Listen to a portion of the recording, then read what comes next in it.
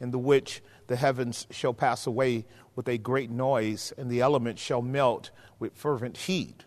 The earth also and the works that are therein shall be burned up. That's consistent with all the prophets in the Old Testament about the way that God will fold up this present universe. That's the language of Hebrews 1. It's the language of the psalmist. The idea is that of a garment becoming so old that it's no more useful. So you fold it up and you put it away, and then you render a new garment. This is the way Peter talks. And then he uses the language over in verse 11, seeing then that all these things shall be dissolved. Again, he's using the metaphor of fervent heat. What manner of person ought you to be in all holy conversation, that's lifestyle, and godliness, looking for and hastening unto the coming of the day of God, wherein the heavens being on fire shall be dissolved, and the elements shall melt with fervent heat. Again, Peter is digging deep down into the psalmists and the Old Testament prophets with this language of conflagration or fire on the last day. And then we read over in verse 13, nevertheless, we according to his promise look for a new heavens and a new earth wherein dwells righteousness. And again, that is the ultimate hope of the believer in the doctrine of restoration. The doctrine of restoration. It's really a key doctrine. So like what God is not going to do is just get rid of everything. He's going to restore it. It's a restoration doctrine. And that's critically important to any kind of hope for human beings and for the people of God at large. He will restore. Restoration doctrine. And we could argue that on a lot of legitimate ancillary levels. Nevertheless, we, according to his promise, look for a new heavens and a new earth wherein dwells righteousness. The emphasis again here is a right world, because right now our world is not right. And that's really a concept you and I are learning in the book of Romans. Romans is really about the righteousness of God. This is what I'm getting at with you guys. Diocenes. It's the idea that God is righteous by nature, and everything he does is to be viewed from a righteous standpoint, particularly in an unrighteous world. That's our problem as human beings. We're unrighteous. Verse 14, wherefore, beloved, seeing that you look for such things, this is the second time Peter said it, you are looking, you have a mind towards these things. Wherefore, beloved, seeing that you are looking for such things, be diligent that you may be found of him in peace, without spot and blameless. That is a warning for us to make our calling and election sure, and make sure that we don't get caught by surprise outside of a right relationship with him. Verse 15, and account that the long suffering of our Lord is salvation. And we should do that. Every day we breathe in and out, God is gracious to us, to all of his creatures. Account that the long suffering of the Lord is our salvation. The end of that long suffering is that we might be saved. That's what he's saying. Even as our beloved Paul, also according to the wisdom given unto him, hath written unto you. So now he's going to reference the Apostle Paul, and you'll notice what he's saying. Paul is a man that has been gifted with wisdom. Now this comes into play when we deal with the genre of Scripture. As we're dealing with here in the Pilgrim's Progress, we are at the interpreter's house. And what Pilgrim was told is that interpreter will show him excellent things, which will help him make his way to his destiny. And we know that constitutes wisdom, as we saw it in Proverbs 8. Now, notice what he says in verse 16. As also in all his epistles, speaking in them of things in which are some things hard to be what? Understood. Right. Everything is not easy. Everything in Scripture is not meant to be easy. Some things in Scriptures are going to be conundrums that you don't fully understand, and in some cases may not understand at all. That's the thing we have to know about wisdom. Wisdom does not always open itself up to everyone at the same time, in the same way, with the same depth. And so this is the case with Paul's teachings. Even the apostles in the first century admitted that Paul was deep. He was profound. There were things that he said that were beyond their capacity to comprehend. And I want that to be an admonition to us, too, as we wrestle with this particular genre in the book of Pilgrim's Progress. Some things hard to be understood, which they that are, what's the term? Unlearned and unstable, twist. So you'll notice that Paul says people who are unlearned, these are people who are not disciplined. They're not disciplined educationally to handle complex theories, handle complex sayings, handle conundrums, handle paradoxes, antinomies, metaphors, analogies, things that we're going to talk about now. They're not really disciplined to do this, and they end up becoming driven by ego and inclined to think they can handle it. And so he uses the term twisting. If a thing doesn't open up, don't break it. Does that mean you can't open the top? Right? And that's what Paul is saying. He says because they do that to their own destruction. We could talk about this on a lot of levels with a lot of different theological concepts as well. I want to close here, open in a word of prayer, and then we're going to dive in. Got a little work to do tonight, saints, so I hope you're not too tired. Listen to what he goes on to say.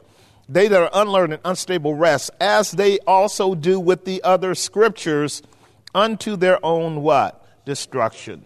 Ye therefore, beloved, seeing that you know these things beforehand, beware lest you also be led away with the error of the wicked, fall from your own steadfast. Now, what Paul is doing here, Peter is saying that there's a way in which you can facilitate your own error, your own departure, your own demise by not honoring the scriptures at the level of recognizing when you don't know, what you don't know, but then you persist to act like you know, and then you end up twisting it, and it's like being on a straight and narrow road, and it's telling you if you keep going straight, you're going to be okay. But you decide to veer off the road, so you dig a hole in the road and carve your way out. And just because you can do it doesn't mean that you should do it. And this is the idea about impetuousness, hastiness. We'll see that in our next parable. Let me open in a word of prayer because we got an hour for exposition, and then we can open up for some conversation if you have enough energy for it. Amen. Amen. All right, we're picking up in our Pilgrim's Progress. I don't know, maybe there's a PowerPoint. If there is, I want to move into point number 2 fairly quickly, but as we get there, so you guys can pull that up and you can see it in your outline as well. The first and primary vision of the interpreter. The first and primary vision of the interpreter. As we are thinking about this first and primary vision, what I do want to state is that we are dealing with, as I have on my board, a gallery of visions. 7 frames, if you will. 7 frames of allegory. In the account that John is rendering to us. 7 frames that I think are like put in order purposely. So we're dealing also with the concept of taxonomy or order. Things that are most important, okay, in terms of hierarchy. 1, 2, 3, 4, and so forth. At the beginning of this gallery that Pilgrim, whose name is Christian, is going to be exposed to, you and I know that something opens. What opens? A door. And we talked about that on Tuesday night, right? That God has to open the door of heaven for us to comprehend heavenly things. This is John's Gospel, chapter 3, verse 27. A man can receive nothing except it be given to him from where? Heaven. And so we acknowledge that from heaven do all the blessings come. That's what John said. That's the humility that you and I need to walk in as well. From God proceeds all blessings, and those blessings are given to us freely, judiciously, and they should redound in praise and thanksgiving. So in the gallery, there are, as I stated, 7 frames, 7 events, 7 categories, 7 rooms. That's a way in which John uses it because we are in the interpreter's what? House. We're in his house. I'm going to be drilling down into that for a minute here. The number 7 is the number for fulfillment, completion, or perfection. Perfection is a nuanced term. It really should mean maturity coming into a state of consummation. So the number 7 meaning we don't want to stop at 5. We definitely don't want to stop at 6. We want to get to 7 because 7 brings us into the rest of completion. Okay, that's important. You don't want to be at 5. You don't want to be at 6. If there are 7 stations to engage in, to prepare you for your journey, you want all 7, right?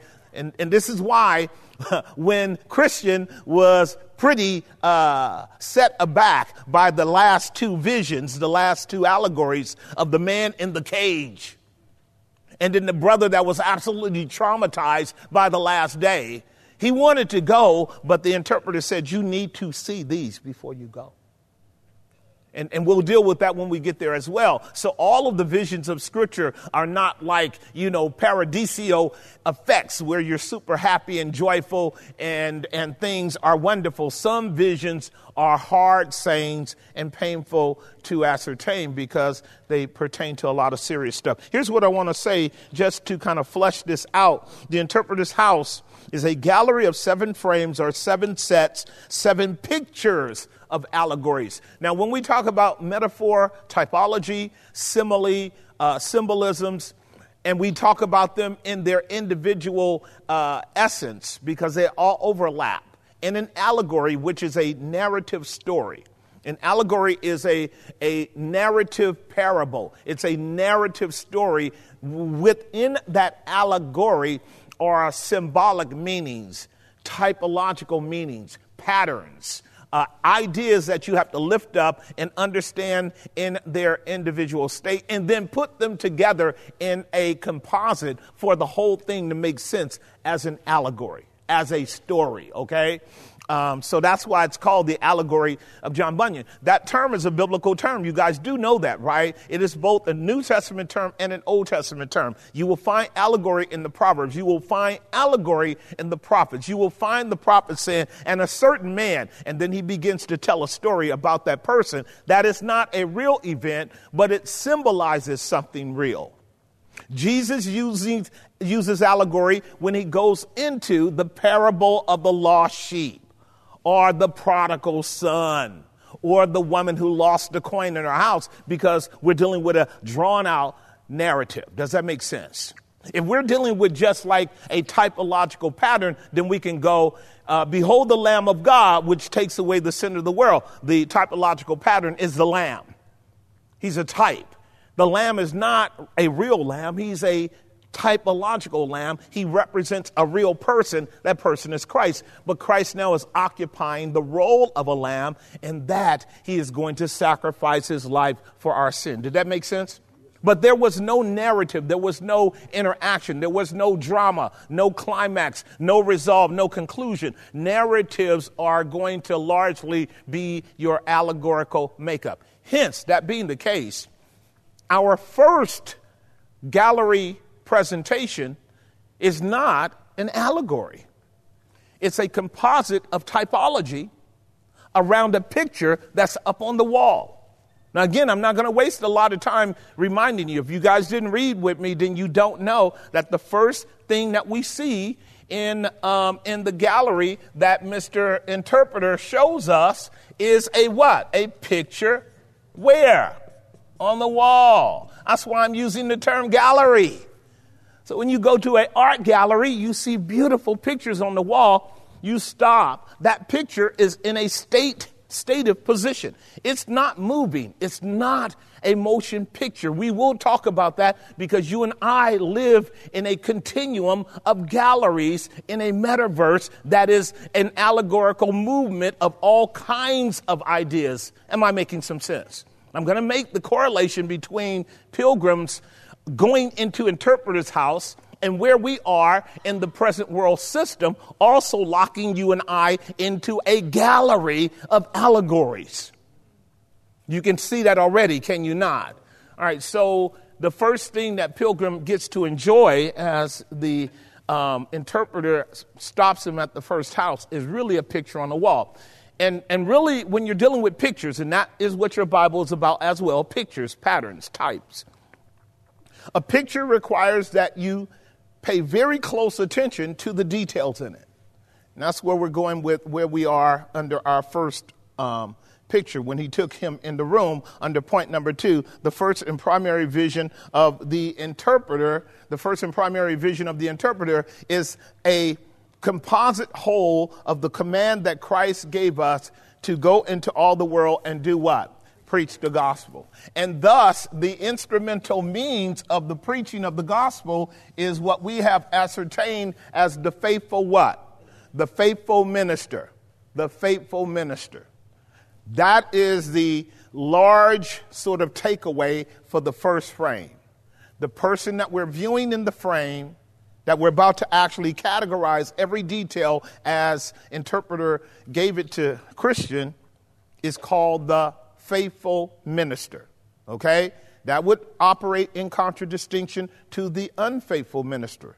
We're going to deal with that as we itemize the qualities that constitutes a faithful minister. We're going to also do what we began to do on Wednesday night, which is what we call the antithesis. What is the opposite of a faithful minister? We're going to do that because in study, you want to be able to have a position of refutation around qualities that are accepted or are not accepted. You have to be able to know both sides. Why would a faithful minister be of these characteristics? Because an unfaithful minister would not. And an unfaithful minister, therefore, would be of opposite characteristic traits. And we would want to know those too. The thing that I want to press into our thinking right now is how important it is for John and for us to hurry up and own psychologically, own emotionally, own propositionally the importance of the faithful minister. The importance of him. There's no one in this room who has come into a saving knowledge of God apart from the important work of a faithful minister. Did you hear what I just stated? Right. And we kind of dwelt on that to some extent on Wednesday. And again, I'm not drilling down into it too far because I do want to get into the itemization of point number 3. But it must be stated. Can you pull up 1 Corinthians chapter 4, verse 1? And we're going to go there to 2 as well. In the generation in which you and I live, we are very prone to be the branch boasting against the tree.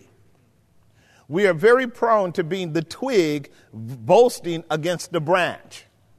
We're very prone to be the leaf boasting against the twig that's connected to the branch that's connected to the tree. This might come home to you in a minute. We are inclined to be as idiotic in our irrational and unthankfulness, as Paul talked about in Romans 1, as to not know that you and I live and move and have our being in God.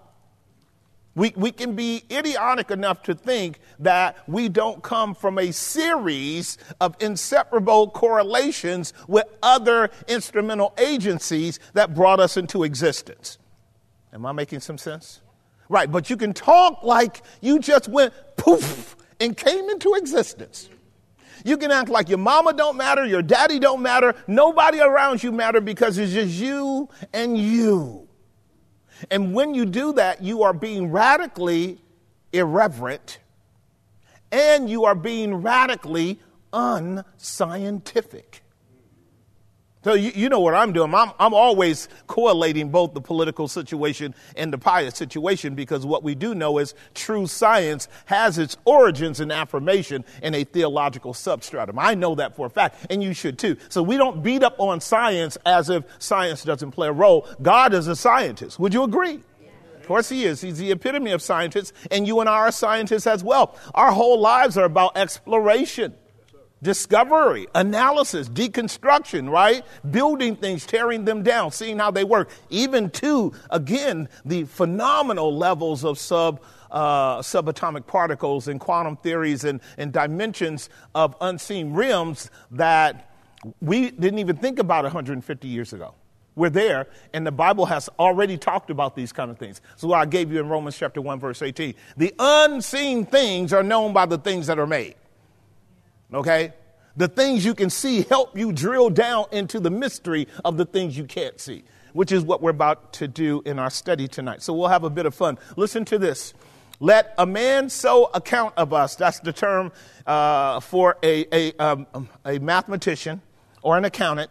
who takes a ledger and weighs out all of the facts about who you are. Let a man so account of us as the ministers of Christ. You guys see that? And stewards of the what? All right, so now we're talking about where we are in our account, aren't we? We're right now in our account because what is the whole thing about what the faithful minister and the interpreter is engaged in are mysteries. We're dealing with mysteries, are we not? The gospel is right? Salvation is the new birth is that's exactly right. That's exactly right. And you need to know that a whole lot about our world is God is you're a man marrying a woman is and a woman saying yes is a double mystery. Okay, so it's like, we're just full of mysteries here. And stewards of the mysteries of God. Look at verse 2. This is where we will finally drop. Moreover, it is required, demanded in stewards that a man be found what?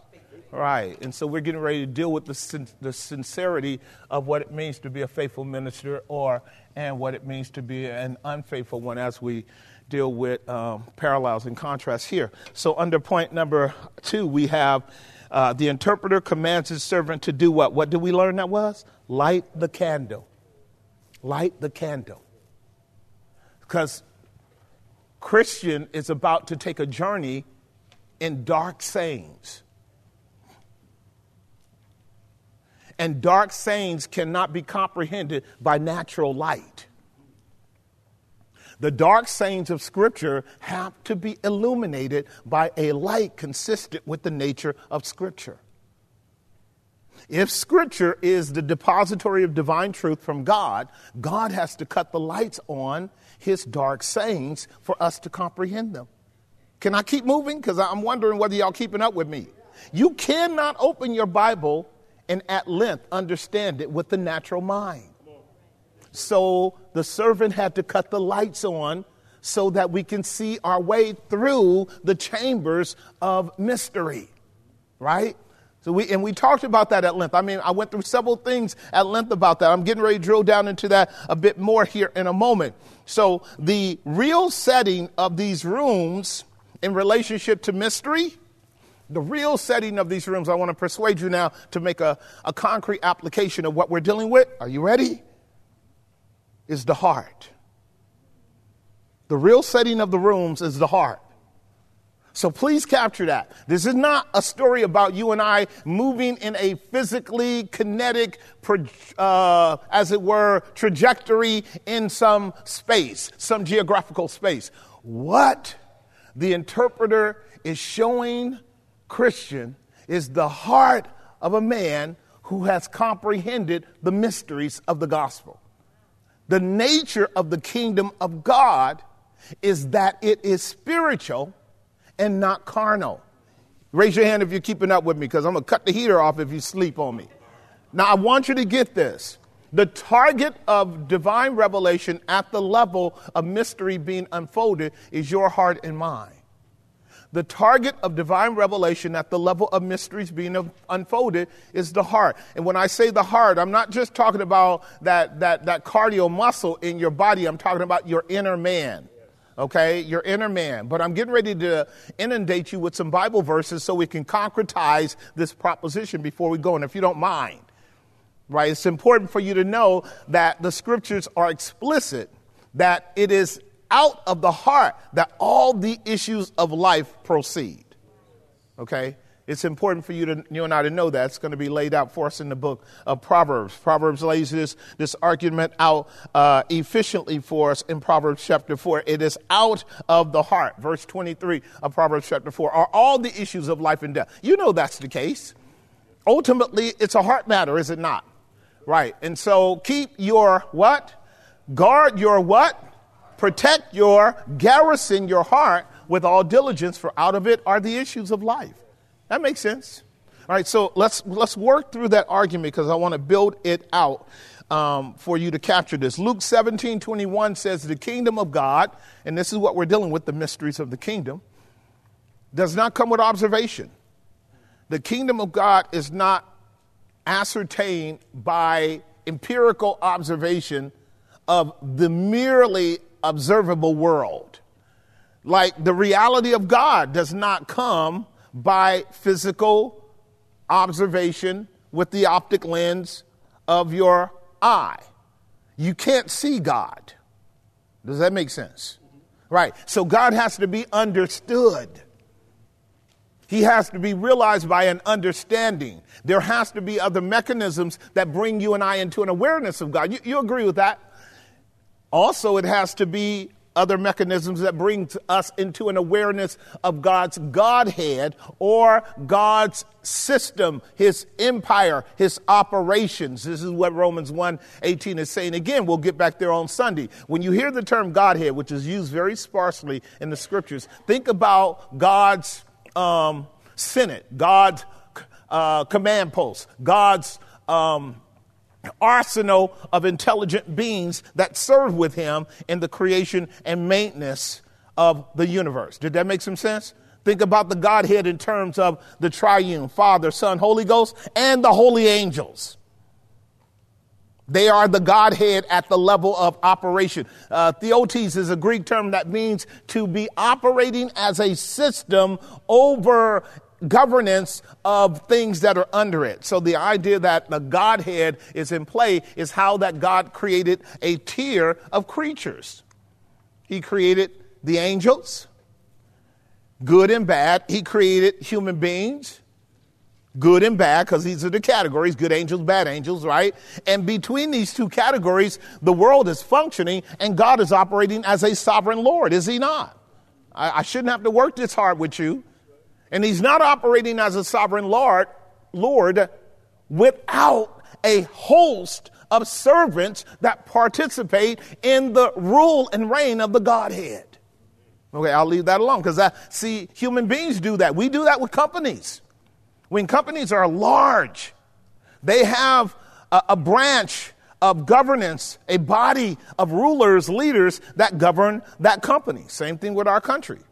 Okay, our country has 525 folks that run up to Washington and pretend they want to do something for us, right? Right. And so I'm just saying, you got this here is a body of legislative, executive, judicial persons working in the name of the United States. So it is with God. It's important for you and I to know that. He says, neither shall they say, lo here or lo there, for behold, the kingdom of God is where? Right. So what all Christ said there was a man or woman cannot really substantiate the kingdom of God unless they have a divine epiphany and can comprehend that there are things going on that do not come with physical observation. And we talked about that in John chapter 3 when Jesus said to Nicodemus, and Nicodemus was a ruler, and he couldn't see the kingdom. And Jesus said, except you be what? Born again, you can't see the kingdom of God. And Nicodemus struggled because he knew Jesus was right. Now, Nicodemus was part of a physical court of rulers over a physical authorial space, but it had no substantial correlation with the divine kingdom that ruled over it, and he knew he was outside. Am I making some sense? All right, so I do want to continue going on. I just want to persuade you of heart matters around what you and I are going to be dealing with across these 7 visions. All right, here's another text I want you to comprehend with me. Ephesians chapter 3, verse 16 through 18. Ephesians 3, verse 16 through 18. Listen to the words and just let them settle in. Here's what Paul said. Paul says, I'm praying to the God and Father of our Lord Jesus Christ that he would grant you, that means gift you, according to the riches of his glory, to be strengthened with might by his Spirit. Where? Right. So now he's talking about an operation of the Spirit to equip you to experience what the next verse is going to talk about. So now Paul has prayed that the third person shows up in a way in your life that's radically invasive. How radically invasive? Your inner man.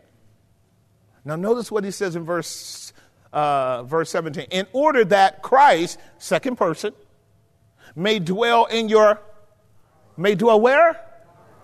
That's the ground of contact. That's the point of reality.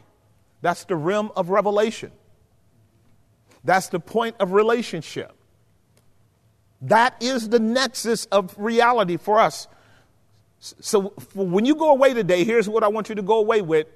if you haven't been persuaded of this reality, these are all heart matters. These are matters of the heart. Relationships are always at the heart level. And the heart is the inner man. This has to do with your mind. This has to do with your understanding. This has to do with your volition. This has to do with your affections. This has to do with how you operate in terms of comprehension, understanding, desire, and therefore movement. It's a heart matter. It's important to know. Now notice what Paul says. I'm praying that Christ might dwell in your hearts by what? Faith. Right. He can't dwell any other way. He's not going to dwell physically. So he has to dwell by faith. And just to help some of you who are listening, he's praying that the Holy Spirit sets Christ on your heart. Because you can't and you won't adequately do it. Did that make some sense? So actually, what you see Paul doing, Paul is doing what the faithful minister, if you know the categories, are doing. If you're keeping up with me, he's a faithful minister, is he not? Is he a faithful minister? Right. It's important to know that he understands the point of contact that constitutes what is called a saving knowledge of God. A real knowledge of God is a heart matter. Christ may dwell in your hearts by faith, that you being rooted and grounded in what? Right there, it's a beautiful concept because this is about relationship. Love is always about relationship, right? That you being rooted and grounded in love now may have a revelatory experience. Look at the next verse. Look at what it says. That you may be able to what? There it is. There it is. There it is. The eyes opened. The heart opened. The understanding opened. So you need the Holy Spirit to strengthen you in your inner man so that Christ can stay seated on the essence of your mind and your understanding and your volition and your will in order that you might, by the presence of Christ, comprehend the dimensions of the kingdom. There it is. Notice what he says. May be able to comprehend with all the saints what is the breadth, length, depth, and height. What is that? That's a metaphor of a what? A building. The building is the kingdom. It is the house of God. It's God's dwelling place. It's his rule over the universe. Now notice what he says in verse 19.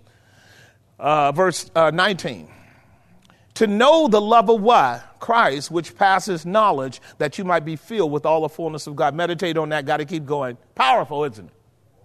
Powerful. So now another verse I want you to go to is 2 Corinthians 4, verse 6, where we went Wednesday, because I want this to anchor down again.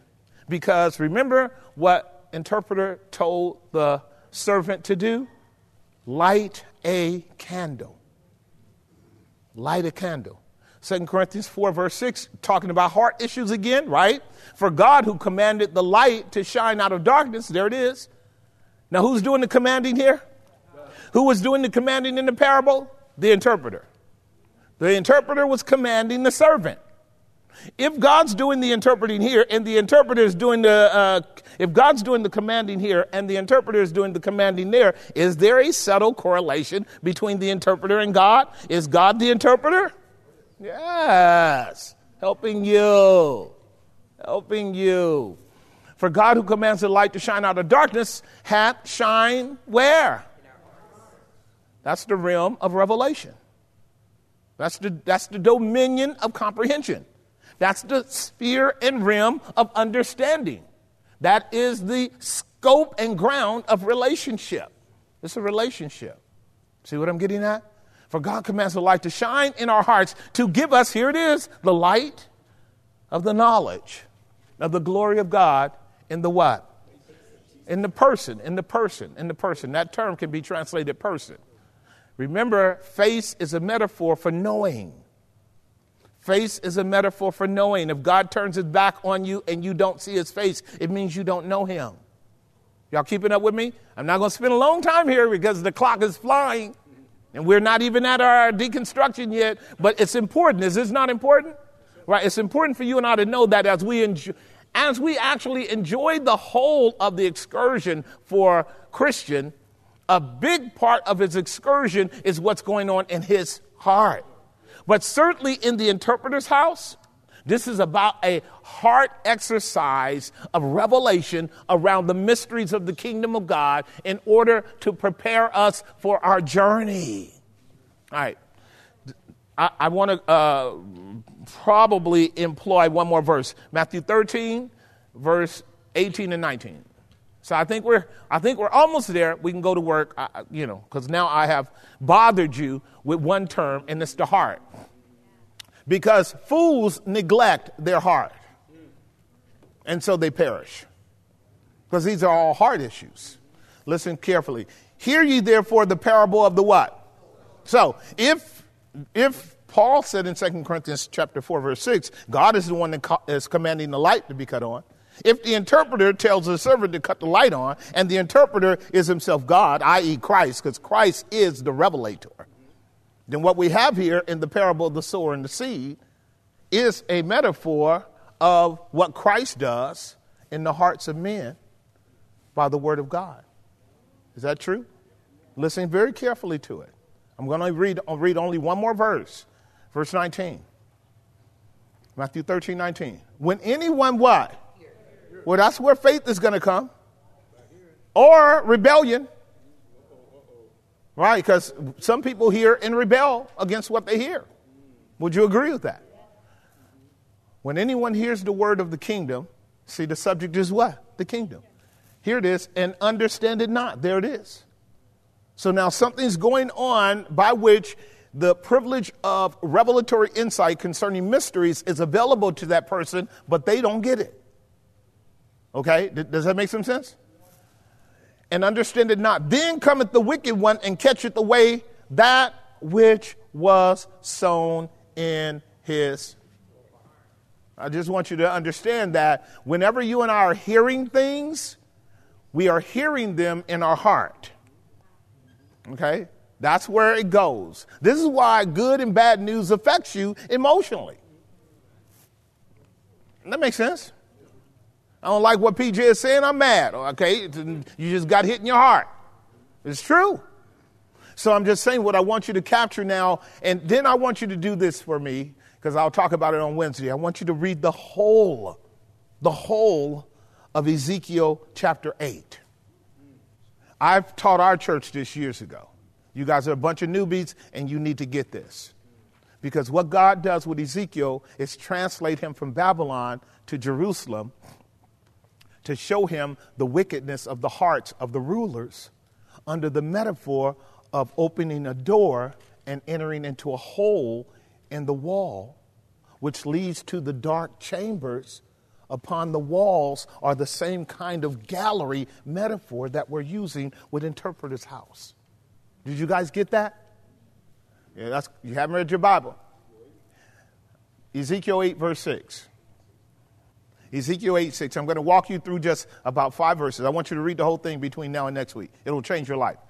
Ezekiel 8, verse 6. And he said further unto me, Son of man, see what they do, even the great abominations that the house of Israel commits here, that I should go far from my what? So the sanctuary is a point of contact. It always is. Because the sanctuary is the external manifestation of the kingdom. All of the artifacts, all of the articles, all of the material in the tabernacle are pictures and metaphors and paradigms and similes and artifacts of the nature of the kingdom of God. When you go into the temple, you take your journey through the gallery of redemption, do you not? All right, so here it is. That I should go far from my sanctuary, but turn thee yet again, and I will show you greater. All right. So does God see the heart? Look at the next verse. I'll just walk through a few. And he brought me to the what? And when I looked, behold, a what? So Ezekiel is engaging in what is called a vision. Okay? Just like we're doing in the Pilgrim's Progress. He came to a door. He opens the door. We see a hole in the wall. And that becomes for us an analogy or a typological pattern of the wicked engaging in secret hypocritical behavior. Now, notice what he goes on to say. Then said he unto me, Son of man, dig now in the wall. Did any of y'all see crazy Jewish brothers in New York digging holes under the synagogue? Did anybody see that? Raise your hand if you saw it. Them crazy Jews digging a hole in the synagogue, right? And popping up on the side of the road, on the side of the street in their whole, gear on. I'm like, you guys are something else. Then said he unto me, Son of man, dig now in the wall. And when I had digged in the wall, behold, a what? Doors are always metaphors for access into. Access into. Access into. This is why Pilgrim is dealing with a gate and two doors. Okay? And then he's going to finally go through the last door into glory. So doors are always points of access. And means of prohibiting, by the way. A shut door prohibits. An open door is approval. Notice what he says in verse 9. And he said unto me, Go in and behold the wicked abominations that they do here. Here it is. So I went in and I saw and behold, every form of creeping thing. Do you see that? What is he describing? The animals of the world. Lisa started scratching like he was talking about leeches. No, every form of creeping thing, animals. Notice what it says. Every form of creeping things, an abominable beast, and all the idols of the house of Israel portrayed upon the what? Do you see how Bunyan extracted a bit of the Ezekiel text to lay out his argument about secret things, mysterious things? Can you see that? Can you also see this as a pointer passage for Romans 1? The subversion of rebellion on the part of humanity for not glorifying God, but descending or collapsing into animal worship. We're going to deal with that on Sunday. You guys see it, right? These are all biblical things. So Paul sees this, Bunyan sees this, and now you and I do. This here is simply describing the heart of man. Got it? Verse 10. Verse 11. And there stood before them 70 men of the ancient house of Israel. Now, who knows what those 70 men of the ancient house of Israel are? The Pharisees. The Sanhedrin. The Sanhedrin were officially 70 elders that governed Israel. They were lawyers, they were scribes, they were the Pharisees. They may have been part of the aristocratic authority among the priests as well. They were the leadership in Israel. These are the folks who hunted Christ down and hunted John down and hunted Paul down. Paul was among these guys. You guys see that? In other words, the main leadership in the church is engaging in these dark, abominable, Illuminati type religious practices. You guys see that? It shouldn't surprise you. There's nothing new under the sun. This is why your Bible is right and they don't want you to believe it. Let's keep going. I'm going to leave this alone. Other than only other thing I want you to see is he calls out a few people by name, Jezaniah, the son of Shaphan, with every man his censer in his hand, and a thick cloud of incense did what? What were they doing? Worshiping. Incense is prayer. Read the whole thing for me, okay? Go back and read it. All right, now you and I are getting ready to go to work. Let me affirm the rest of point number 2 so we can get into point number 3 and try not to be long here. I don't think we will, but it's important to know. The first and primary vision under subpoint A, the interpreter commands his servants to cut the lights on. We need light. We need light. Subpoint B, what kind of sayings are parables? What are they, ladies and gentlemen? They are dark sayings. Parables are dark sayings. They are inconspicuous dark sayings. They are riddles. Remember, one of the chief judges in the Judges was a riddler. What was his name? Samson. Samson engaged in riddles because Samson was a great picture of Jesus. Without a parable, he did not speak. Because a riddle sets you up to either humble you or reward you. Remember, he gave them riddles and they couldn't solve the riddles, and then they wanted to cheat and take his wife and dog her, and that gave Samson an opportunity to destroy them, right? But remember what Jesus says, these things are done in parables, that those who do not understand may continue not understanding, and for those who are privileged to comprehend them, to know them in order that you and I might advance in a knowledge of the mysteries of the kingdom so we can see the world through the grid of a biblical lens and understand it the way God means for us to understand it. Okay? All right. So, we've got that. What kind of sayings are these parables? They are dark sayings. Subpoint C. It revealed to Christian what? What did it reveal to Christian? Once the light was cut on and they went into the first place, it revealed to Christian what? The faithful minister. How many of you guys read that portion? How many of you guys read that portion? How many of you guys came to the conclusion that I just said? Because the first picture is obvious, the faithful minister.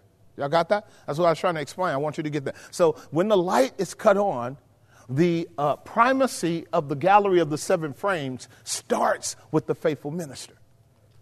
What Christian is being told, as the interpreter explicitly told him at the end of his discourse, he is going to be the one that helps you to make it where you are going. See to it that you pay attention to him, because there are many others who will take you to the way of death, but not the faithful minister. Does that make some sense?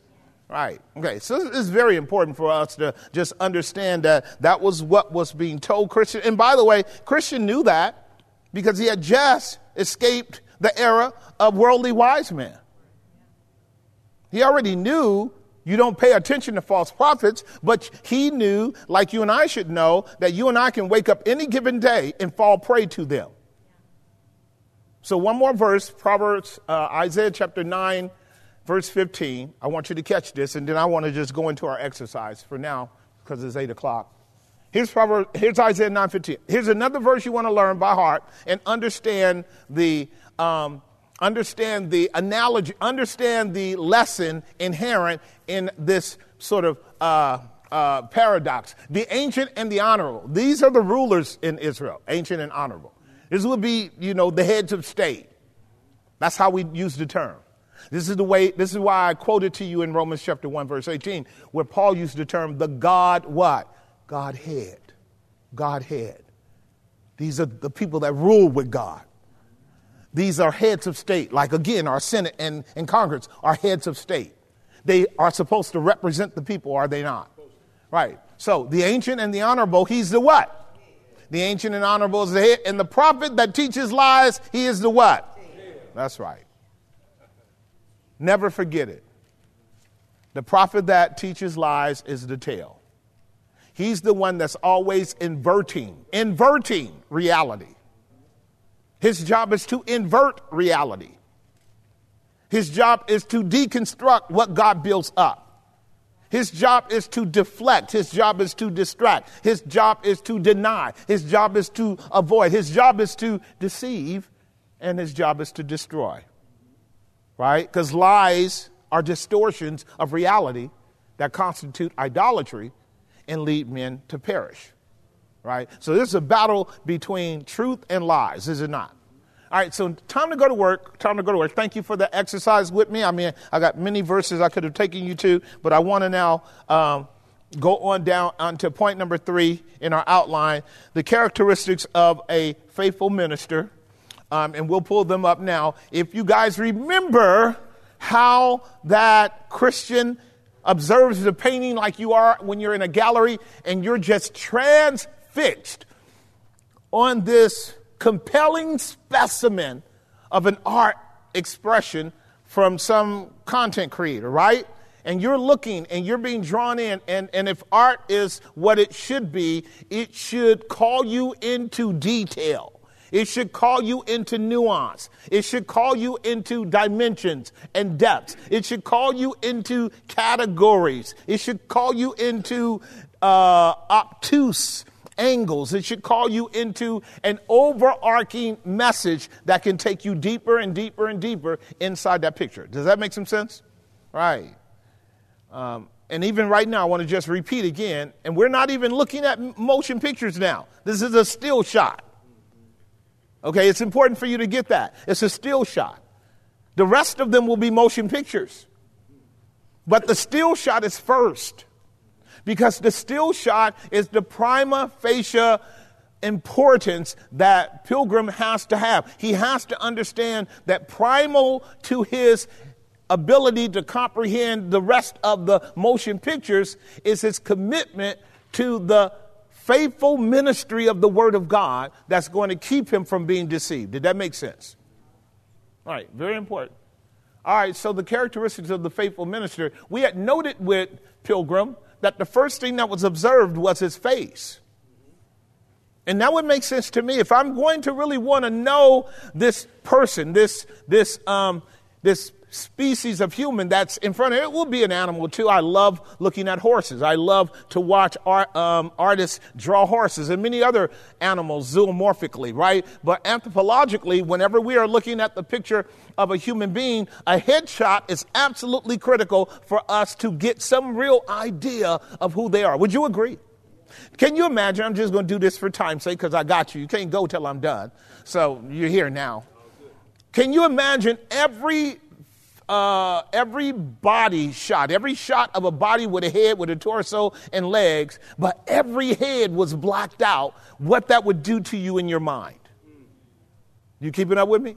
Can you see what that would do to you in your mind if you were forbidden to actually see their face? It would be a very strong intuition that you are not allowed to know them. You are not allowed to know them. You can know a lot about them. You don't get to know them. And fascinatingly, Jess, I should go on, but I really want you to join me in the interpreter's house.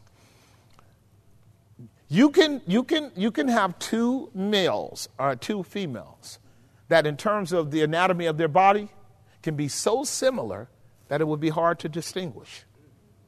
God makes human beings like that on the planet. I'm here to tell you.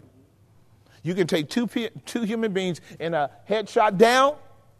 You can find bodies that are so similar that it will be hard. Now, of course, a person that really understands the uniqueness of the physical body could see details that would be that would show variance.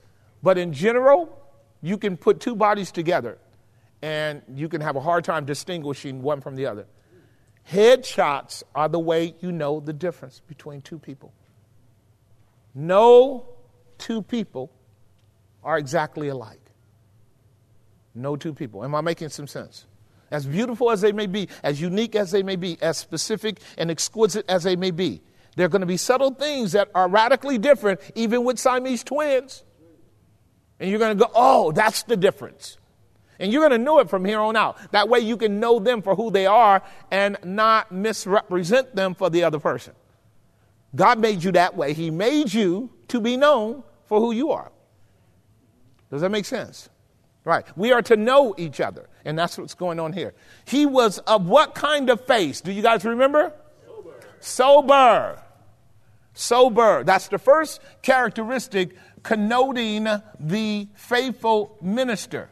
Now, his face represents his attitude. It represents his disposition. It represents his reputation. It represents his presence and availability to you. I want you to get that.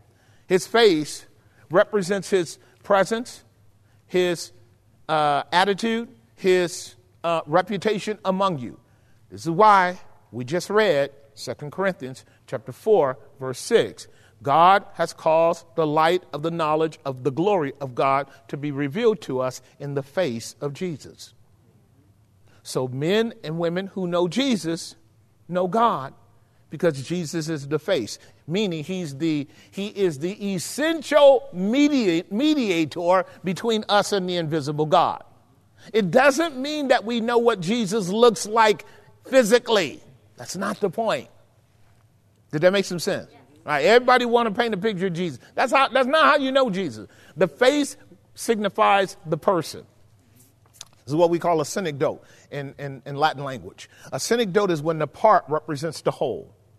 So if I know you, I'm going to know who you are by your face. Does that make some sense?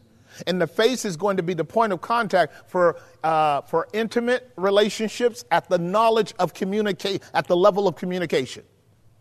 We're going to be talking to each other, dialoguing. We're going to be engaging at the multiple levels of communication that would constitute proposition. It would constitute emotional innuendos. It would constitute energy, because energy plays a role in how we interact. You guys do know that, right? All of us have energy levels. And when you have a normative energy level and you and I are talking and engaging, if you're not going through something of a real difficult abnormality, I can tell that you're all right by your energy, because you have an energy level frequency that constitutes your equilibrium. It's true. Like I do. I have a high energy level. Okay, high enough to be able to impact people in engagement. Other people are like, that's not a bad thing. It's just what it is. Am I making sense? Some people are much more mellow, laid back. I like those kind of people. I like mellow, laid back folks. I'm cool with the high energy cats too, because I'm going to put them to work, because you can't have two high energy people in the same space too long. But I'm putting you to work. Because God makes some of us that way, like he does the animals. There are high intense. If you're a cat owner or a dog owner, you know what I'm talking about. High energy levels are it's a thing. It is a code. It's an insignia. And God means a hummingbird is a high energy creature. I love hummingbirds. All right, Jess, get on back. Get on back, Jess. Get on back. I was going into the house the other day. And as I'm walking up the stairs, I don't know what I'm doing. I think I came back from a walk. I did. I came back from a walk. And a hummingbird followed me up my stairs. And he hung out until I found my keys and opened the door. He wasn't far away. Little bitty thing.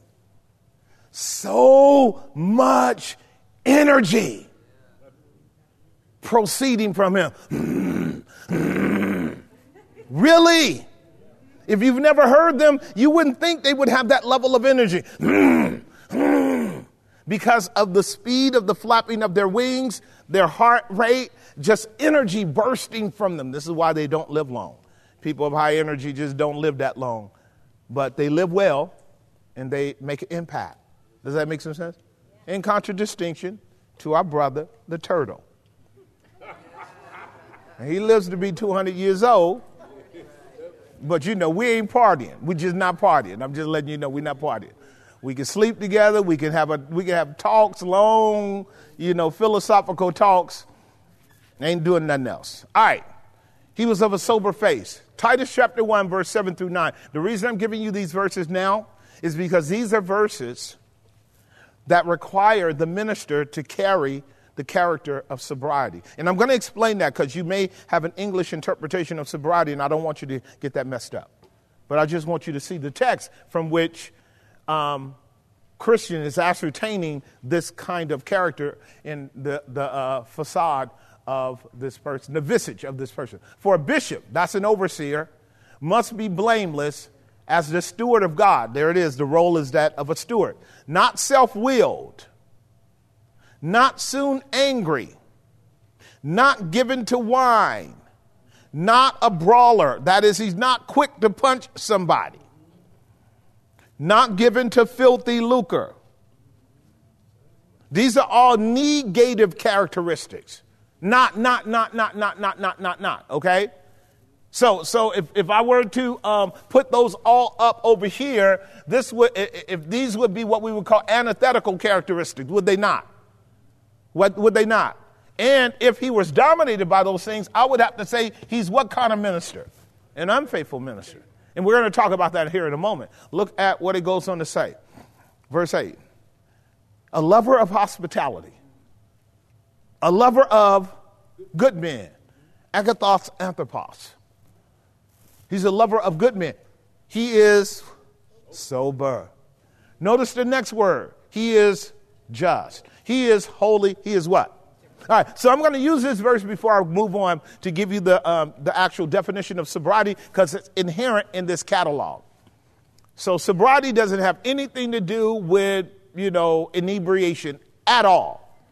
What this has to do with is an internal temperament of character that is able to maintain avoiding extremes in anything that he or she does. A sober person is temperate. Temperate means striking a balance of attitude, striking a balance of perspective, striking a balance of presentation, striking a balance of assessment and addressing life issues. When you meet a sober person, they are a very balanced person. Did that come home? It's important for you to know, because this is why Paul uses these other adjectives. He's sober in that he's a just person. His goal is to maintain equity in relationships. Did that make some sense? Right. He's not given to error. He's not given to misrepresentation. He's not given to falsehood. He's not given to exaggerations. He's not given to gossip. He's not given to a postmodern irrationality. He's not given to fantasy. He is given to justice. He wants to make sure everyone is operating on the plane of what's right. Did that make some sense? He's also given to holiness. He understands the value of his walk with God. He understands the value of his walk with God, which also means that when you meet a person who is sober, you're going to notice an individual who knows how to manage their time. A sober person manages his time, which means he doesn't spend all his time with people. If he spends all of his time with people, he will not be sober. People are a liability at the relationship level when they don't know the balance between space and relationship. Did that come home, ladies and gentlemen? So if you meet somebody who can't exist unless they're in somebody's space, in somebody's life, up against somebody, they got problems. The last thing they are is sober.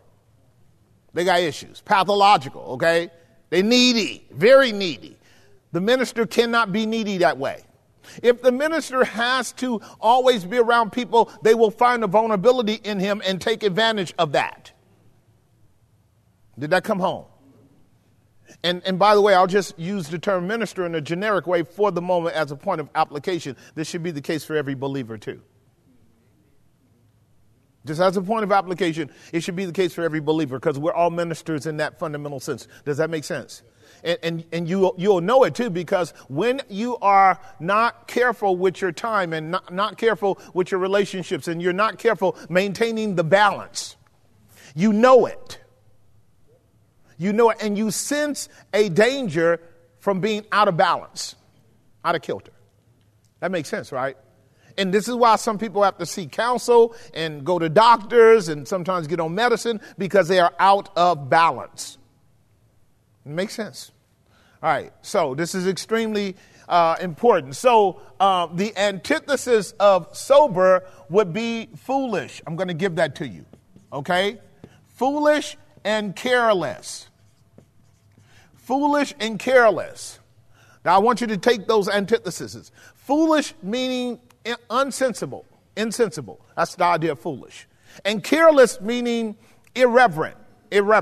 So like there are some people who are foolish, naively foolish, and they slip into stupid things, and you know it, because they don't have the discernment necessary to avoid falling into traps. And then others are careless because they like being in trouble. That makes sense, right?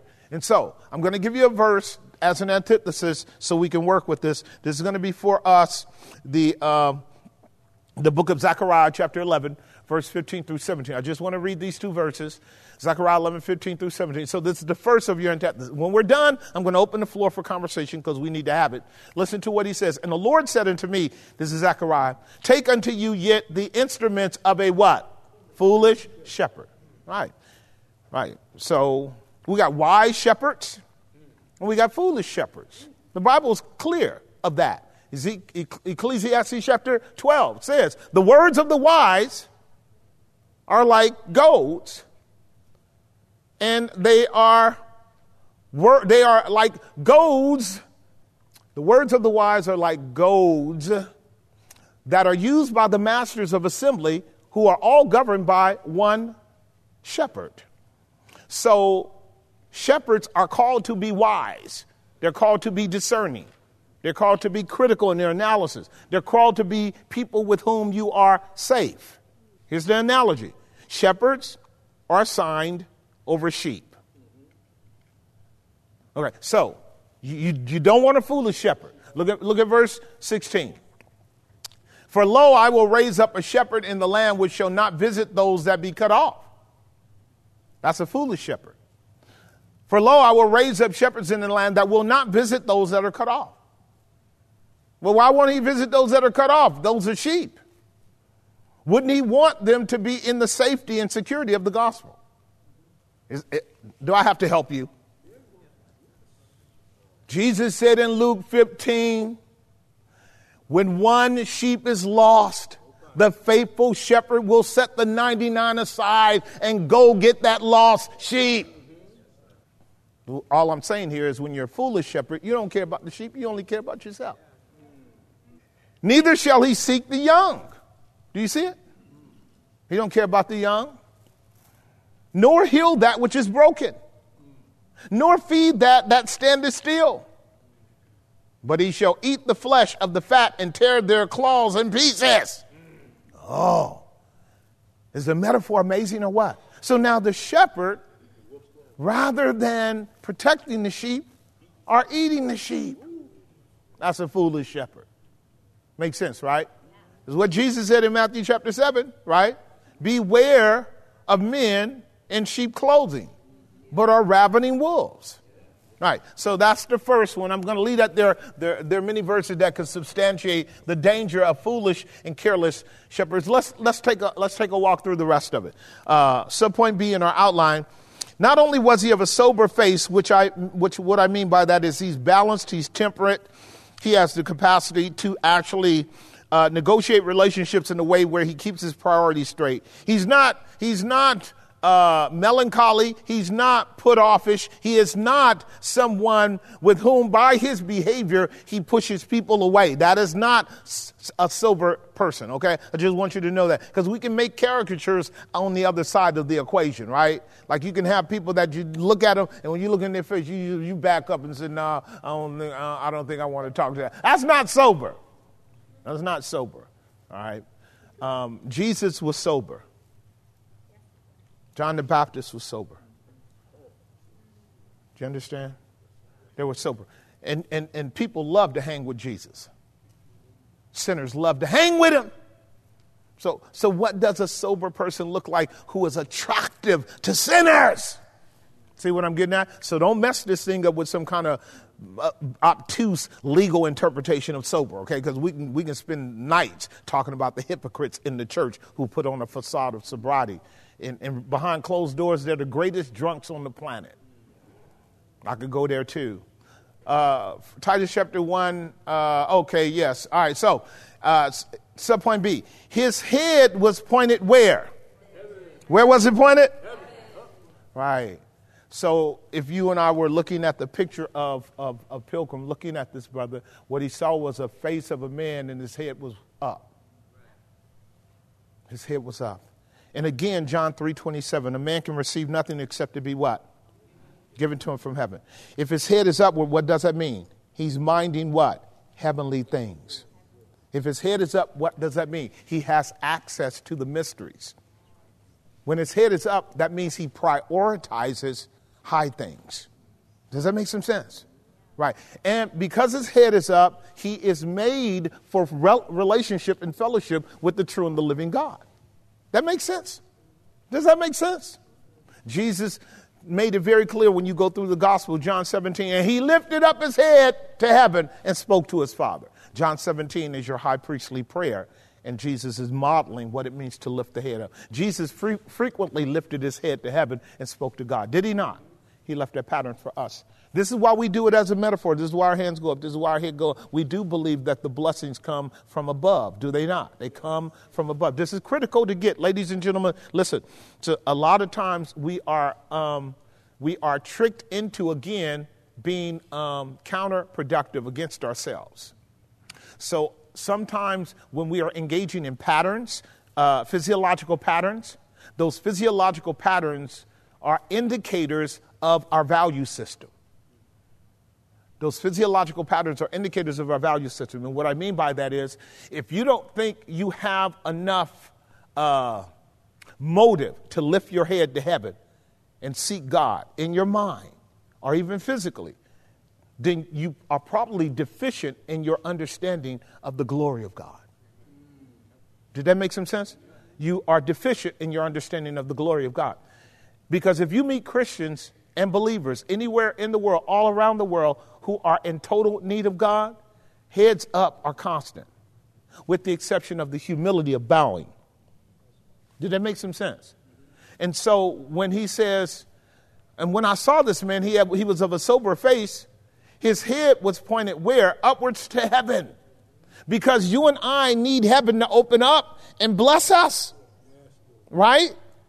This is why every Sunday after church, the Lord bless you.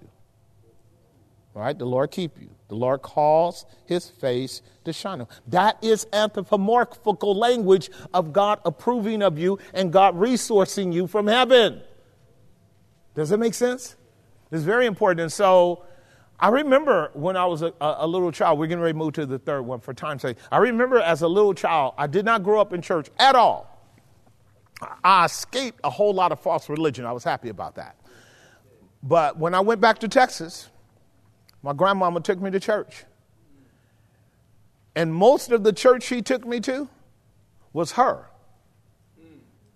Most of the church my grandma took me to was her.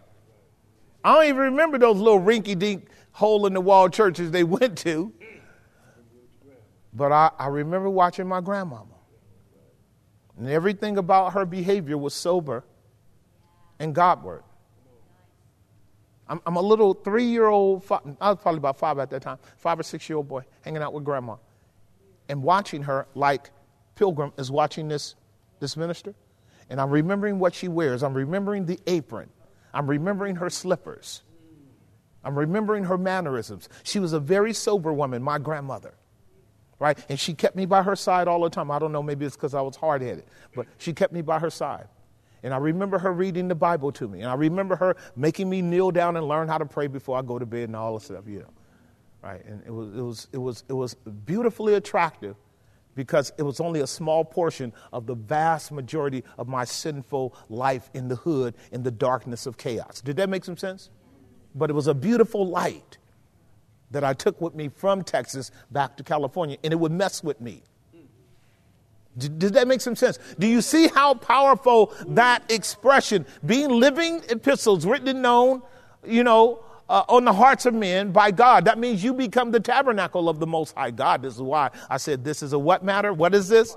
And the light has to be where? In the heart. And if it's so, then you become the tabernacle. Right?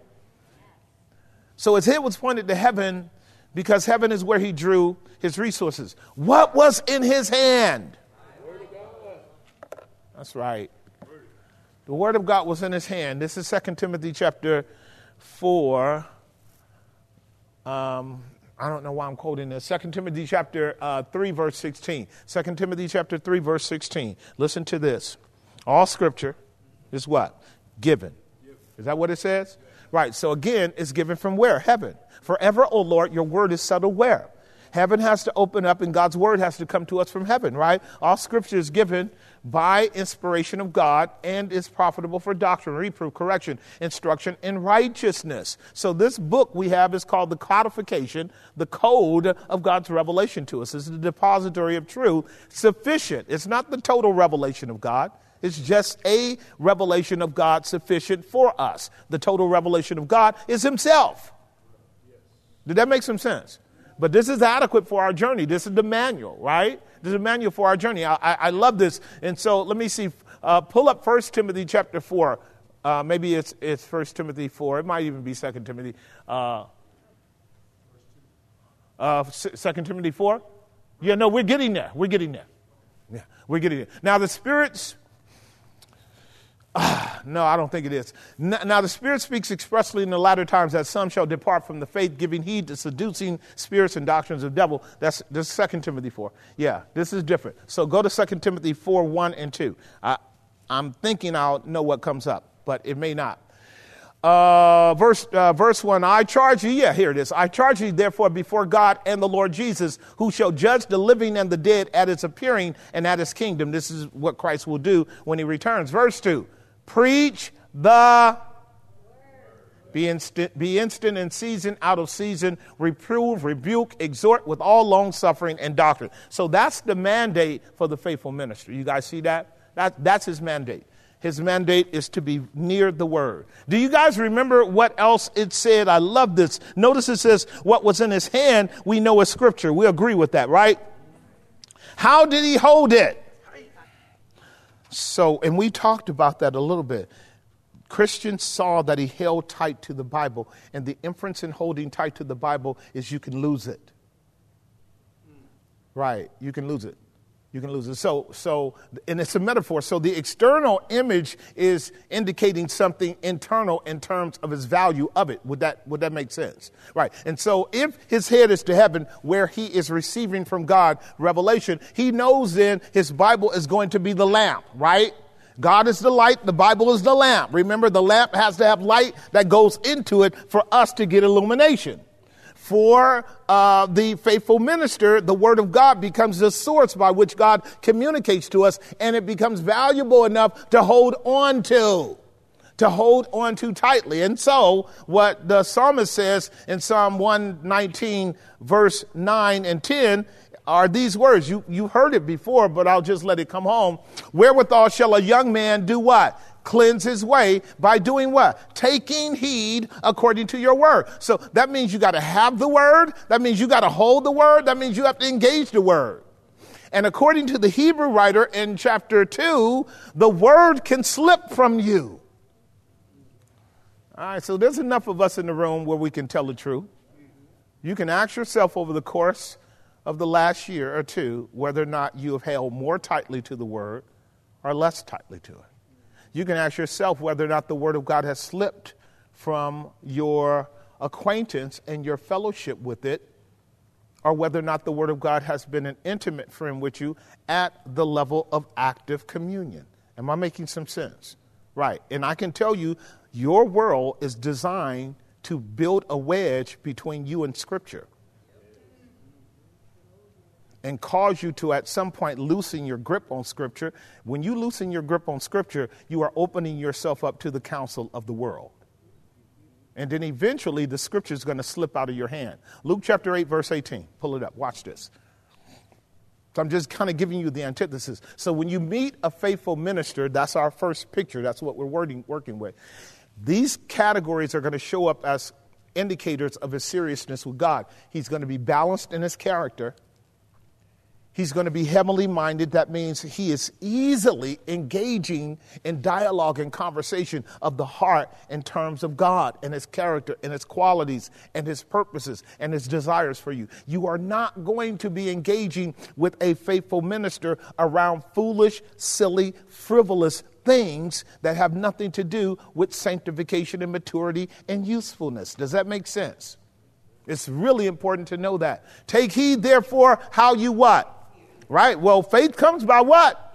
And hearing by what? So the inference is take heed how you hear the word. Right? For whosoever what? Hath, more shall be given. This is why the minister is gripping the Bible. Because he wants more of it. Not less. Because if he loosely has his Bible just kind of in the proximity and he doesn't open it and read it, it's going to come out of his heart. It's going to show up in his words. It's going to show up in his attitude. It's going to show up in his value system. Is it not? Is it not? Listen to what it says. And whosoever hath not, what that means is from him shall be taken even that which he what? So this is what parables do. This is a parable. This is the closing of the parable of the sower and the seed. It's the picture of a person pretending to know God, but not valuing God at high enough level to hold on to him. Does that make sense? Give you one more before we go on, because I promised I wanted to go on. But for me, what I've learned about God in the scriptures and people that meet God is that when people actually meet God, they don't want to let him go. Those are the two boys from Jerusalem going on the road to Emmaus. When Jesus showed up and revealed himself to them in the scriptures, they said, no, you cannot go. Right? Right. And it was an indication that the fellowship was of such nature, they valued it, and they weren't going to be the ones that cut that thing off. And it goes to show you also where you and I are in terms of what Paul would have told Timothy in verse 3 of 2 Timothy chapter 4. After he says, preach the word, instant in season and out of season, rebuke, exhort with all long suffering and doctrine. For the time will come when men and women will not endure sound doctrine. That's where we are and have been for a long time. Right, that's where we are and have been for a long time. All right, I want to go on. Because I definitely want to get into some Q&A, see where you are before you guys turn into pumpkins, which you're about to do. I love this. Subpoint E. What was in his lips? The law of truth. The word of truth and the law of truth are one and the same. Do not argue about it. The word of truth, the law of truth. I'm going to give you two verses because I know exactly what Bunyan was doing. He was actually coming from the Levitical code in the book of Malachi, chapter 2, verse 5 through 7. Every one of us operate out of two major callings. We are functioning as a prophetic institute, and we are functioning as a what? Priestly institute. Now, here's the commandment to a priest. If you are operating out of a priest, no, I'm going to leave it because we're going to see him function in that here in a moment. Are we not? Listen to what it says. My covenant was with him of life and peace. Who is the him here? Actually, this is Phinehas in Numbers chapter 25 when he thrust through the two people that were engaging in idolatry and God gave him the covenant, okay? My covenant, and it's really a picture of our Savior who is the ultimate priest. My covenant was with him of life and peace, and I gave them to him for the fear wherewith he feared me and was afraid before my name. I love that. That's that attribute of holiness. Remember, the minister is holy. There's some things that he fears when fools don't. Like irreverent people will cross lines into behavior that the wise men or wise women say, no, I'm not going there because I fear God. All right. That'll keep you, won't it? That'll keep you from putting on a dress, won't it? And he was afraid before my name. Look at verse 6. Verse 6. The law of truth was where? And iniquity was not found in his lips. He walked with me in peace and equity and did turn many away from iniquity. See, that's what we want to be. That's what we want to be. Is that what we want to be? Is this verse describing the man in our account? Explicitly. All right, let's go on to the other categories in your outline because I want to get through this for today. We got a whole lot more work to do. What was in his lips? The word of truth, right? Where was the world? So what Pilgrim saw was that the minister's head was up to heaven. His hand was clenching the Bible, and behind him was the world. Behind him was the world. And this became for Pilgrim an affirmation that this individual was fully persuaded of the world to come. Fully persuaded of the world to come. And this too will speak into your and my value system and our attitude. Do you have a vivid enough clarity about the privilege of the world to come to help create the necessary balance in the world that is? Does that make some sense? All right, really, you're not out of the world. You're in the world. You're very close to the world. You're not far away from the world. We can talk about this in a moment. And in some cases, you might be too close to the world, if you're going to be honest. The world can be up on your back so close that, if your back is turned to it, good, but it can still be an uncomfortable relationship, right? For Pilgrim, when he sees the man of God with his head up, the word in his mouth, and the world was behind him, he had basically rejected the world as being cursed. Right. 1 John chapter 2 lays this out first and foremost, verse 15 through 17. Let's operate with this. Now, remember, we're not talking about the physical world. The physical world is not what he's talking about. He's talking about the systems of this world. The systems of this world. The ideologies of this world. The governmental frameworks of this world. The hyper-materialistic, godless, repetitive overtures of life is about now, this world. You guys understand what I'm getting at? Right. Make sure you make a category between the physical world and the world of men. If you don't, you're going to engage in conflict in your soul. Can I tell you why? The world at present, even in its fallen state, I'm talking about the physical, organic world, is beautiful. It's compelling. It's exquisite. It is profoundly transcendent because of its correlation with the God that made it. It calls you. The physical world calls you to enjoy it, to know it, to be overwhelmed by it, to submit to it, to be subdued by it. Would you agree? So what I'm trying to help you understand is that what you and I don't want to do is sit in a kind of glass bubble and damn everything that's, empirically observed, because that's not what your Bible is saying. Your Bible is not saying that. It is not saying that at all. You're going to miss a significant aspect of the majesty, the power, the glory, the order, the wisdom of God if you don't pay careful attention to the organic structure. It will speak more to you than anything apart from your Bible. Did that make some sense? All right, I'm going to drill down just a little bit more into that. A balance between understanding and appreciating the world in terms of its creative order, its effulgence. This is a Latin term that means all of the blessings that the world has available for us. Effulgence, okay? The effulgence of the world, if you and I can understand it, this takes some education, but if you can understand the world, you understand that God made a phenomenal thing called earth, okay? Now, and if one had the ability to actually put together, on a mathematic level, the science of astronomy, you would be absolutely blown away about the order of the cosmos.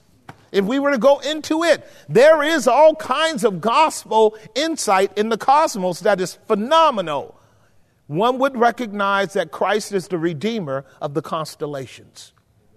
He didn't just throw that stuff up there, willy-nilly. It all landed perfectly to create a narrative of the glory of God and the redemption of sinners too.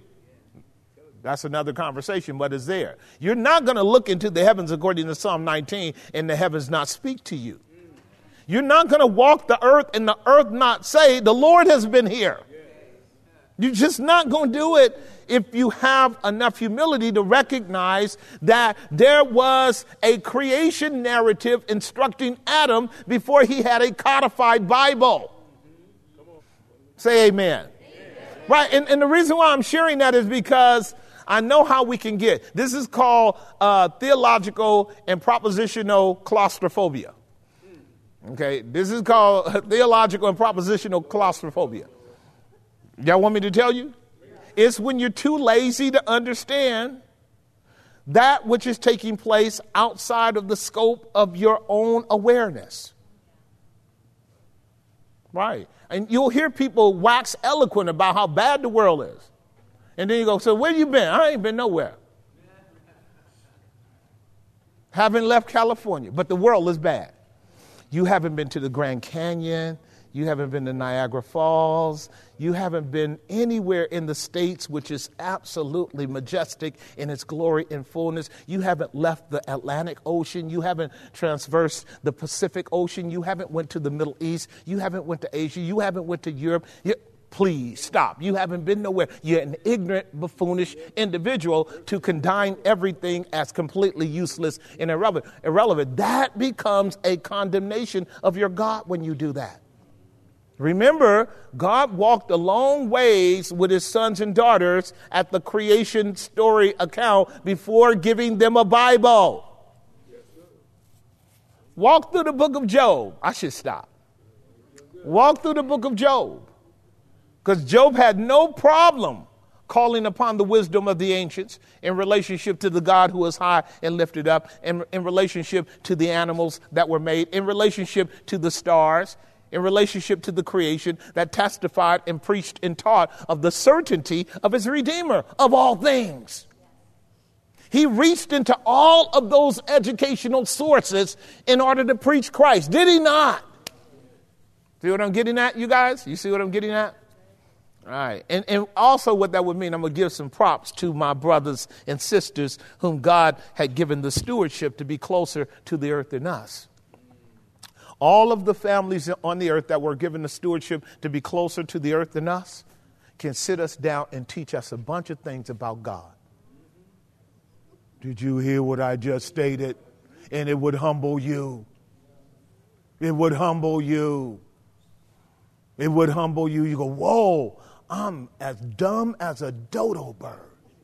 You mean God has given us enough wisdom that we could actually survive if we paid attention to herbs and roots and plants and trees and seasons?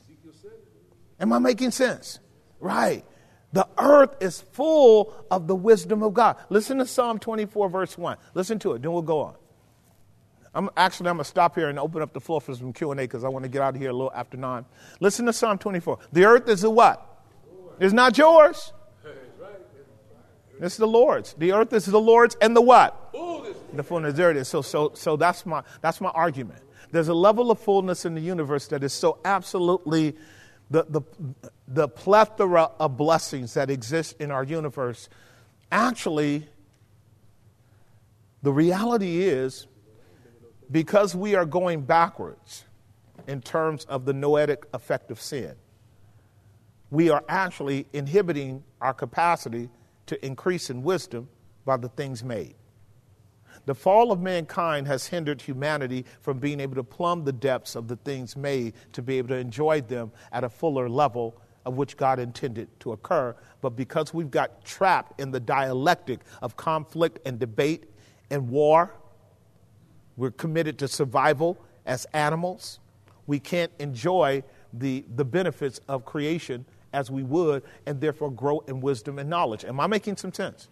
Very much so. The earth is the Lord's, the fullness thereof, and the world and they that dwell therein. And you know the sad reality about this, as I'm going to share with you on Sunday, God gave this universe to us. He gave it to us to enjoy and glorify him in, right? All right, so I'm going on a caveat. Somebody get the mics. I'm going to let y'all talk for about 10 minutes. I'm going on a caveat right here. Here's what I believe. I believe that we don't have to actually create no other new technological gadgets. I believe that all we would have to do, if we could get a hold of the usurpers and get rid of them, is just go back to the manual and begin to investigate the treasures that have been hidden from us by them, and recover ourselves across a whole litany of areas in our lives where we have been plundered physically, emotionally, psychologically, sociologically, economically. And we can reverse this whole thing for all 8 billion of us on the planet right away. Talk about it. Yes, sir. Did that make some sense? Right. I really do believe that. I believe that if we could really overcome the most diabolical system in the world, which is called politics. Raise your hand if you want to talk to me, because they walking around, they ain't just burning calories. Y'all got to turn around, because you can't just look that way, because they don't want to. People have their hands up. One of the goals of the devil is to keep you from knowing what he stole from you. You don't believe that? What if part of the redemption plan of Mashiach is to actually reposition us so that we can be part of the restoration of the things that are, that really have not been plumbed by the enemy, in order that it might advance into the full eschaton that it was purposed for in the first place. I'm messing with you, but I got theology here. I'm not going to do it now, but I'm messing with you to actually talk about how restoration works. Think about it in your own life. I'm just going to use one analogy, and this will have to be with the anatomical warfare or the warfare in our bodies. The warfare that goes on in our bodies, because the enemy wants to take us out. And our body is the earth too. This body is the earth. It is a little world. And what if God wanted to shift us, paradigm us in a way in which he would open up the vast resources of all of the natural powers of our physical world? So that just a little herb here, a little herb there, a little of this, a little root here, a little root there, and voila, we recover from all of these diseases, all of these aberrant, invasive products that are synthetic in nature, and we could just experience the reversal of healing. Now, I gave you a hypothetical there. I know it's true. You know how I know it's true? Because whenever you and I engage in any good thing, we go into recovery. Did you hear what I just stated? We're just not smart enough to capture the philosophy. Every good thing puts you into recovery. Is that right? Every good thing. If that's true, if we were able to quantify those good things by capturing control of the organic world, we could unleash the volt of all of those good things that are being held back from us because the powers that be want to create a synthetic world to keep us sick and to destroy our capacity to think broadly and to think godly and therefore to think productively and to think charitably. If we could get those things back, we could actually see a reversal of the curse in our lives by the things that are made. Does that make sense? All right. Take some questions, and then we'll pick up on this on Tuesday. A few more things here we can mess with. Who has a mic? Ladies first. No ladies? All right. Go on, James. Would it be wrong to connect last year's theme with this year's theme? Arise, move, and go, and apply it to what Pilgrim is doing, what he's working through right now? No, absolutely not. So think about the last year's theme, right? Arise, move, and go. That's a running narrative. Like that, you don't arise, move, and go for a year and then stop. Right? So it's a running narrative. You and I are headed to glory. Obviously, the Pilgrim's Progress has that as an overarching theme. So we're going in that same direction. What I believe that I wanted us to do with the Pilgrim's Progress, which we're doing, is to actually be a little bit more critical about the important doctrinal elements that make our journey safe and productive. Does that make some sense? So I'm forcing a lot of us to pay attention to detail because that's what Pilgrim is doing. Paying attention to detail. And it's helping, is it not? It's helping because, I could go. The way your world is set up, it controls your time. Now, is God in control of time or is the world in control of time? Right. So, could you feasibly conceive of being the one that gets designated by God? You. Now I'm talking to you.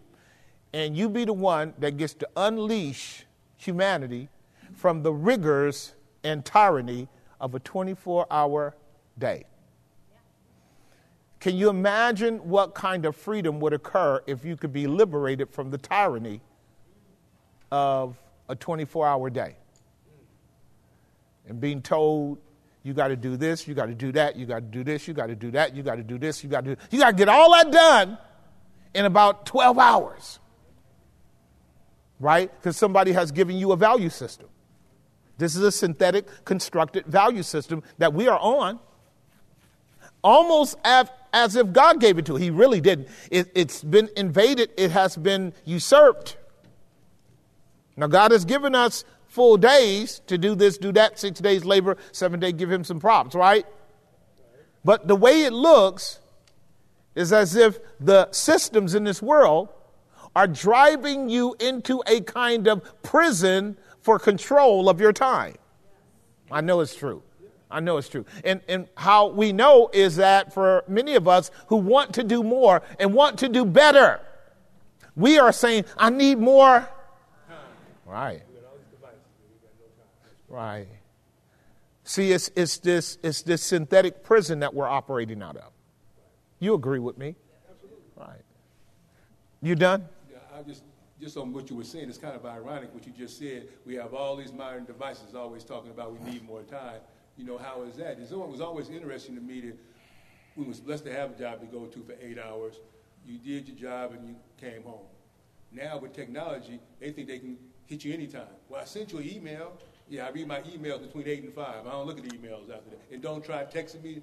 I'm paying for the phone. No, you ain't paying for this phone. I'm paying for this phone, and I'm not answering. But they try to control every single thing when really that time belongs, and all time belongs to God. But it's interesting in how you, to your point, how I've noticed that. And when you shut them down, they sometimes get offended because they think they own you. Very much so. So this here, again, this here is crossing parameters and boundaries of relationships at the level of things that are sacred, such as time. So you're right. Obviously, technology has a benefit. We don't want to deny that. I don't want us to do that here. Don't practice faulty bifurcations. I ain't saying you did that. I'm saying I want us to not do that. I don't want us to be constantly trapped by bad logic and end up contradicting ourselves. Okay, because that's not good. Because like you can't, people that are thinking things through can't trust you if they can't see that you see when you contradict yourself. That makes sense, right? So obviously technology can be extremely beneficial, but it has to be managed. So management is a responsibility of ours, is it not? Right, and so sometimes you have to really begin to rewire your mechanisms of priorities and choice making in order to do a better job of managing something called your time, so that as we learned about the faithful minister, he understands holiness. He understands how to spend time with God. He's not giving himself to the whole world. You're not going to text the minister and get him whenever you want to. Hint, hint, hint. And I'm just saying, people get mad at me. Pastor, I text you. So what? So what? 100 people text me a day, okay? And I would be a wreck if you thought you actually can get to me when you want to. Right?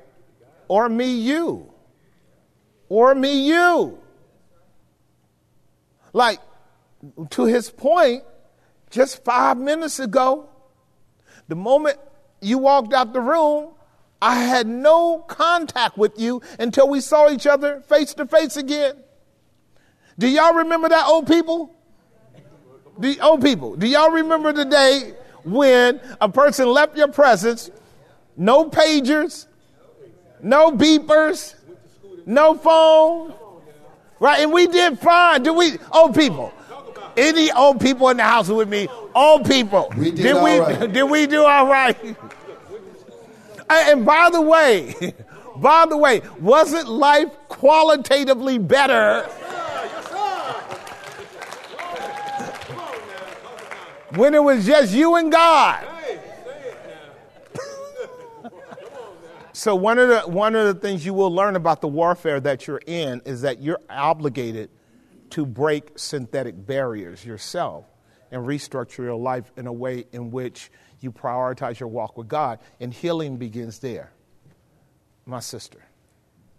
So this is, of course, a divine conversation, because I was just talking to Lisa about this on the way here. I felt, and I'm so grateful, because Pilgrim takes the invitation in the Word to spend time with God. And like we're saying, all of the stuff comes into our world. And I was having a really hard time being obedient in my call to spend time. After I got baptized, I really felt a calling to just kind of really be in the Word and, just go to a secret, like just a really soft, beautiful place with God. But I felt like almost guilty because of the things we're mentioning. And I was very diligent and obedient, and I did it, and it came out, and I found so much in it. Was like I was telling her, it's the hard work of rest. It's so hard to unwind yourself. But I can say this, if you just surrender and submit to it, when you come through, God has things for you in there. And you might be working on a big old mountain, and if you just take that day or two and just step out, he can move a whole city. So I totally agree. I just really am so grateful for this conversation, and I think that us as a church, if we can, I don't know if we have to set our alarm earlier or go to bed, before we go to bed, but really spend that, the secrets in the secret place, that really intimate time of just worship and prayer, and like we see in the portrait, looking up, eyes gazed up in our Word, and if we can only do 5 minutes, 10 minutes, whatever it is, but just use the things that we're learning in the study of the Pilgrim through that portrait as a kind of pointing us to a lesson that we can teach ourselves. Agreed. Qualitatively engaging God is almost always the number one thing, qualitatively. So I talked to us about this a couple Sundays ago at the end of the service about praying for 1 minute 3 times a day. Y'all remember that? Right. That was the whole point. The point is qualitative time, not necessarily quantitative. Like Cindy is saying, one could say, I'm going to take an hour a day and completely vacate all of my responsibilities and find a way to privatize time with God. And like Cindy said, you probably will go through withdrawals. And this is really true, because you're not used to time with God alone. And when I say withdrawals, it will be withdrawals around the idea of focus, interest, and then persistence in that focus and interest until it becomes interesting and it becomes edifying. Right. So don't act like you don't know what I just stated, because one of the reasons that we don't do what we know we should do is because we are in patterns of demotivation. I've talked to you about that before. When you are in cycles and patterns of demotivation, you don't have the want to. The goal of this world is to take the want to of closeness and fellowship with God away from you, so that even if you could wrestle some time to yourself, you still now have to bring yourself into conformity at different levels and processes to get to a place where that time is beneficial. That's why I said pray for 1 minute. And I can tell you there are people who have a hard time praying for 1 minute. Right, because you have to reorient it. You have to now be counterintuitive to the fasting you have been engaged in by not spending time with God. You find an hour where it's just you and God, and you're like in a prison. You're just looking at the wall. I don't know what to do. I'm making some sense, am I? And so you have to pray your way into that state of sanctification and productivity for that space. You can practice it for 10 minutes. You can practice it for 20 minutes. If you practice your way into it, you will discover that God will meet you in it, as he almost always does. And you won't find yourself at the end of that exercise going, you know what? This was not profitable for me.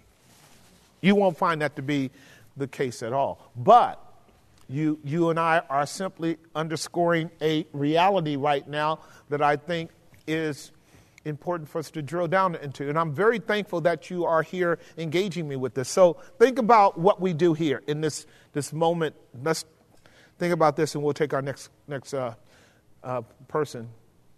The reason for which you might be compelled to do a Bible study like we're doing is because in a Bible study setting, it's not always guaranteed, but in a Bible study setting, this is a passive blessing largely for you. Tell the truth. Right. Now, it's not a guarantee that we can enter into koinonia, our fellowship. It's not a guarantee. But God has been mighty good to us for a long time that it does happen. That when we come together, he meets us through an effort of exhortation, scriptural development that creates a voiceless dialogue that allows expansion, illumination, allows, strengthening and humility, the whole process of this event that we're doing now. But on the part of most of us in these events, when we're listening to somebody else, you're passive. You have to wrestle with yourself to be able to get everything off the plate of the discourse that you possibly could. Does that make some sense? But what makes you come back again and again and again is that the event is motivating. And this would be true for whatever it is that you're doing too. Get to a place where when you determine to have communion and fellowship with God, that you put yourself in a position where it incrementally motivates. Lord, motivate me to spend time with you. That way you don't merely go through bodily exercises, which is not fellowship. It's not fellowship to go, okay, I'm going to just read about. Because in your mind, you drifted. In your mind, you closed the book. Right? So, girding up the loins of your mind. This is the area of soberness, temperance. It is a warfare to restrain yourself. You have to create motivational principles that says, it is good for me to read God's word. It is good for me to hear myself audibilize scripture, right? So how this is what I love about Psalms 119. It's so remember the word unto your servant, upon which you have caused me to hope. This is my comfort in my affliction, because your word has quickened me. And take not the word of truth utterly out of my mouth, because I have hoped in your judgments. So shall I have wherewith to answer him that reproaches me, because your word is true. Right? So now scripture's coming back to me because I'm recalling it. Okay? And I can go, but I got to work at it. But the reason I can do it is because I have it. Did that make some sense? Right, because years ago, Luke 8:18 bothered me. The one that hath more shall be given. Okay.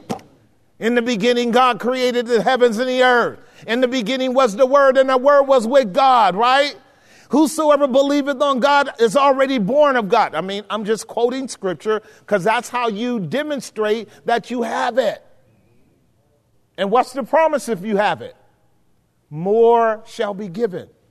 So some of us have to recover the have so that more can be given. And I'm not necessarily saying in this context here that you need to memorize scripture. I am saying that you need to have a relationship with God through the scriptures. And part of that is being done by being in a very healthy expository Bible teaching scenario. But I can tell you what you can fall prey to.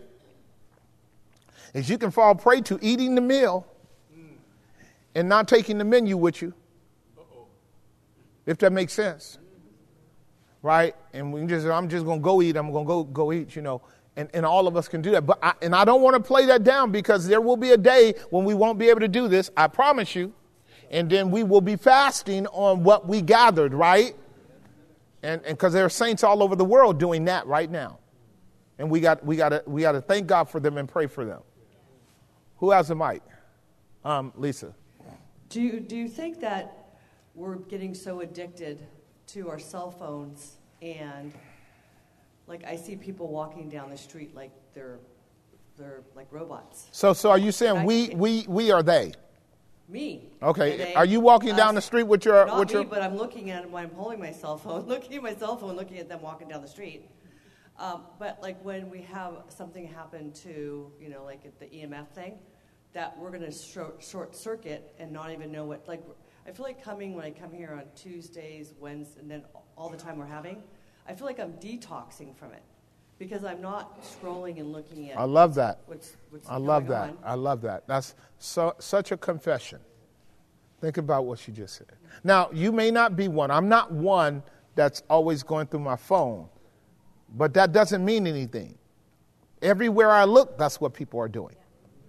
And anytime they're stationary, that's what they're doing.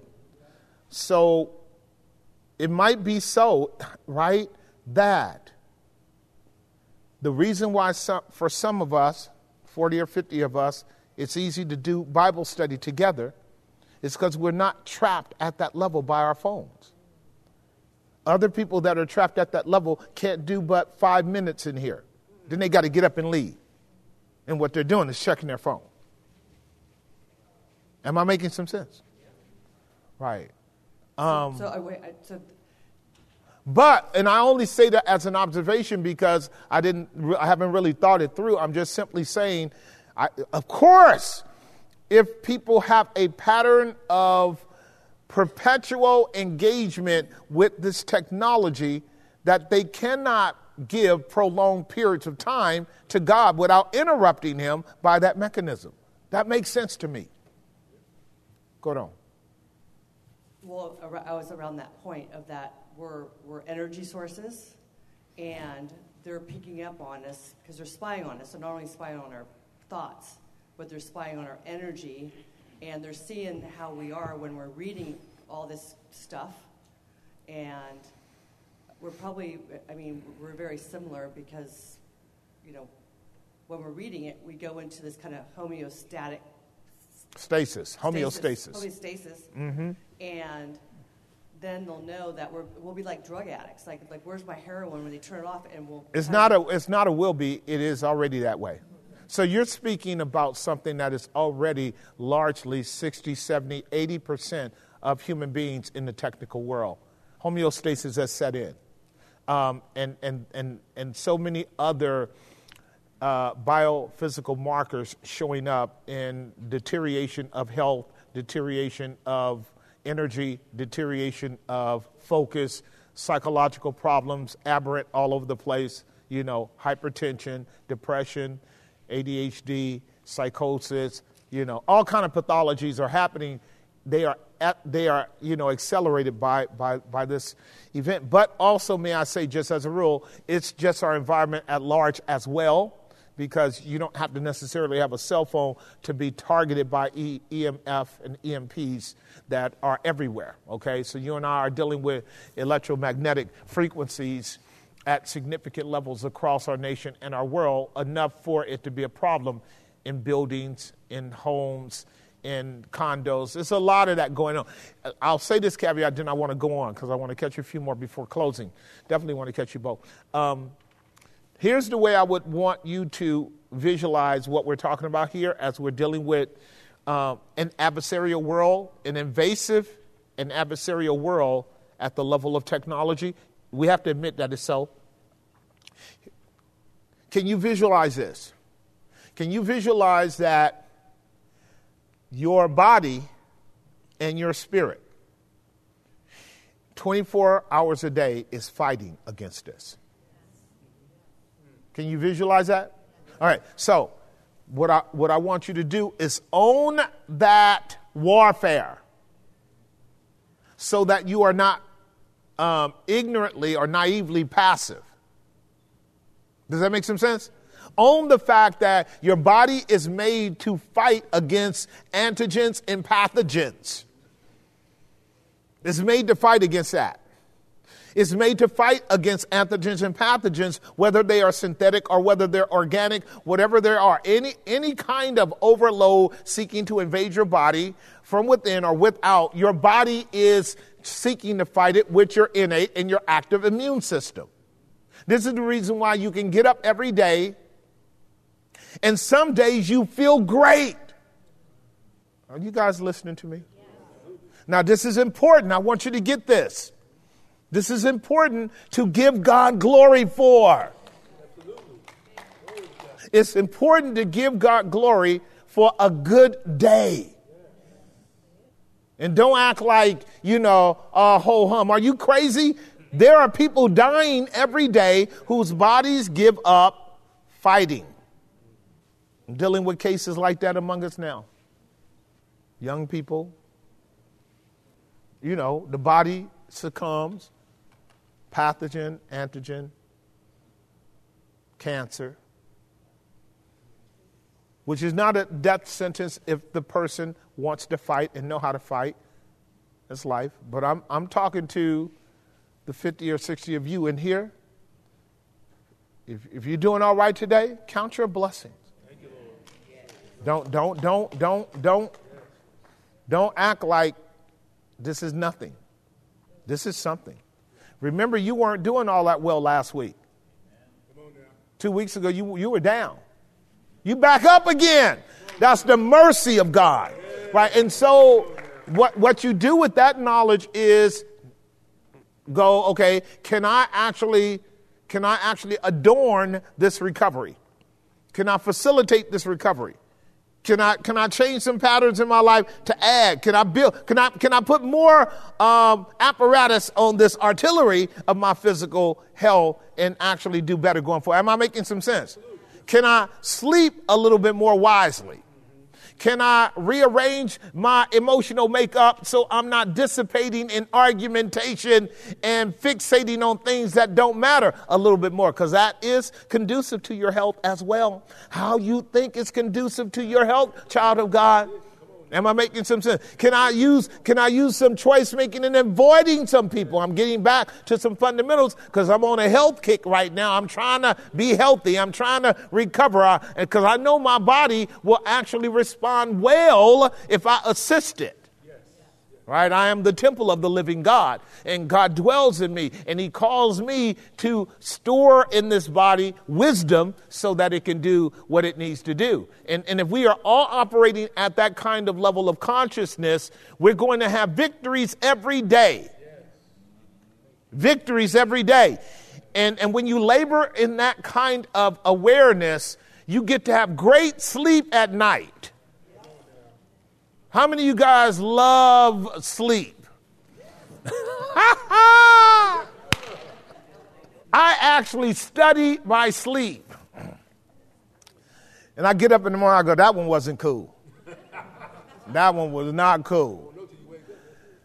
No, some of us do study our sleep. You guys know that because we have to. We have to determine whether or not our sleep was qualitative and equally quantitative, because we know to what degree, if we don't have it, we're not going to be capable of reaching certain goals. And if our energy level, by virtue of a good night's sleep, is not there, I'm going to have some problems with my attitude. And then the battle's on. Any other ladies before we go on? Jenny? Okay, I'll get you in a second, Sarah. No, this is a really good conversation. I just wanted to somewhat piggyback, summarize, and just share thoughts, too, about what we do with our downtime. And I think that's kind of ties in with some of the things that you were teaching today, but also what these other ladies have said. Because I for a while, had questions like because we struggle with, television or phone or, entertainment, drawing us in, because that's what it's designed to do. Yes, ma'am. Though it has its benefits. Yes, ma'am. And speaking of benefits of the phone, I do have devotionals that I read on my phone, and I got one. R.C. Sproul is just, I love him. And he had, you just basically just said a bunch of the stuff he said too, though, and it was... That's because he's one of my patron saints. Right? He's great. But he it was like perfect, like finally answered, because I've been asking this for years. Like I would sit here and I would do Bible studies, like literally me and my son will sit there and study, and then I'd be like, all right, now what do I do? Because you'll be like, okay, I know I'm doing what God's will is right now, but then what do I do with the rest of the time, right? And it's so easy to slip into something else. But he had a whole list of things that he did, and I was like, duh, why didn't... When one of them was art, and when I read that, I was like, okay, I can start drawing again, and I've started drawing again. And there was just other things, reading books, and then I started reading books again, and then you started doing the Pilgrim's Progress, and I was like, wow, this is like perfect, because I already had it on my bed already, and I was like, wow, this is awesome. By the way, if anyone wants to put their hands on one of the oldest editions of Pilgrim's Progress, I'll let it pass around, but I better get it back. If anybody wants to just look at it, you can come grab it and take a look at it. Yeah, and pass it around if you want to. Make sure I get it back. Go ahead on. This one here is 1686 or something. Wow. I want to see that. It's a older version. Don't mess that book up, boy. Anyhow, go on. That's one of the things I would ask too. I would have to think back. I would have to go, okay, I have all this stuff today in 2000, wherever we're at, right? 2024. It's whatever year it is. But I like to look back a lot like that. And what were they doing? What was I doing when I didn't have all this? And I just had to remember that. Like, it's just as simple as watching the sunset. But he said things like, like exercise, art, reading, setting a schedule, going to bed really early or getting up really early. And there was just all these things that he laid out. They were really healthy things that are just, they're common sense things. But for some reason, the phone, because it's so easily accessible, it's right there. And TV's right there, and we just, I was just sharing that, and in a sense confessing that too, that's been a struggle of mine as well. I want to be a strong servant of the Lord, but there's these things, right? The things that I do, I would not, whatever, right? Like Paul. But that was helpful for me, was to just basics like paint, draw. Very, very good. Create, if you're a musician, whatever. Do something creative, play chess. Like we have our brother that does the chess here. And I do things on my phone too as well. The crossword puzzles and things like that to like exercise my brain. And those are things that I can do instead of watching things on social media. It's not all bad, but I mean, for the most part, there's stuff that's just influencing us, and it's stealing the things that we've been fed here, like today. It's so easy for it to just, be distracted, and then now we're looking at all that. Does that make sense? Yeah. That's all I wanted to say. No, you did good. I'll organize some of that towards the close. Sarah? Is the mic on? You got to cut it on. You got to cut it on. There you go. Push it up. Hello. I just wanted to read what I wrote down out of the book that I was reading, and it's just, you was saying some things about excellence, and kind of touch on what this young lady was saying. So I'm reading the book, The Art of War for Spiritual Battle, on page 155. It says, in the movie The Last Samurai Soldier, generals were trained in the art of excellence, even when it came to the smallest matter of preparation for serving tea, tending a garden, mending their clothes, sharpening and caring for their weapons, training their bodies and what they ate and how they ate. Everything they engaged in was an art and cared a form of respect in its practice. No detail was too small to be attended to with excellence. So it just made me think of, in everything that I do is supposed to be done to the Lord, whether it's helping my mom, talking with somebody, or, everyday things, so. Right. What he's talking about there is called intentionality. That's called intentionality. I do want to make an observation about that before I close. I'm going to share a quip and close with you on that. Who else has the mic? Lamont? Yeah, thank you. I like what you said concerning passive income. And I just want to highlight a little bit on that. I even recently got employment for a retired contractor, and I'm his extension in the contract he's holding. And from my work, he's getting passive income. And also, in the thought of passive income, obviously he's receiving a passive voice now because I'm active voice in doing what is needed. Thinking about everyone who's here, approximately 50 individuals that are listening online, I don't know, several hundreds, several tens.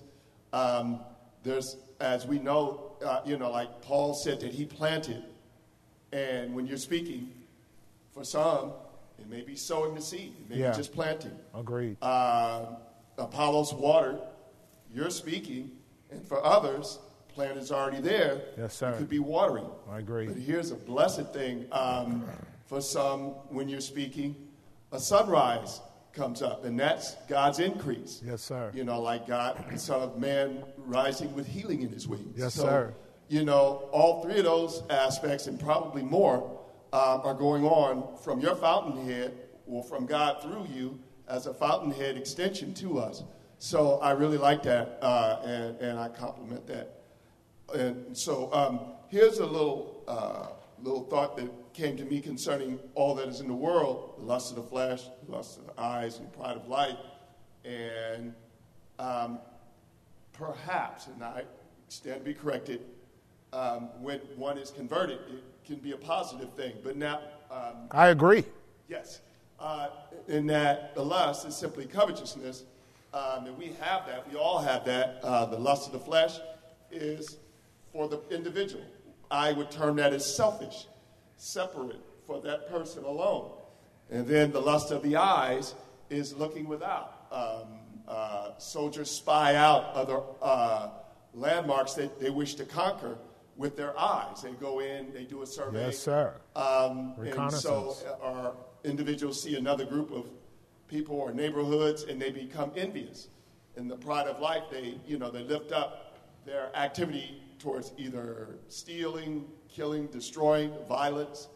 But when the light is commanded to shine out of darkness, as God commanded the light to shine out of darkness, when that shines in our hearts and we're converted by the gospel, our separation becomes a hunger and thirst after his righteousness for ourselves, because we're desperate for that which we've heard to receive more and more of it. Agreed. And so when we listen to what we read, because in the beginning we don't understand that much, but we keep looking in the glass after we hear brethren like you, John MacArthur and others, and we look into the glass of the Word of God, and if we keep looking and we keep thinking on those things, we're changed into that image from glory to glory, by the same Spirit of God that convicted us.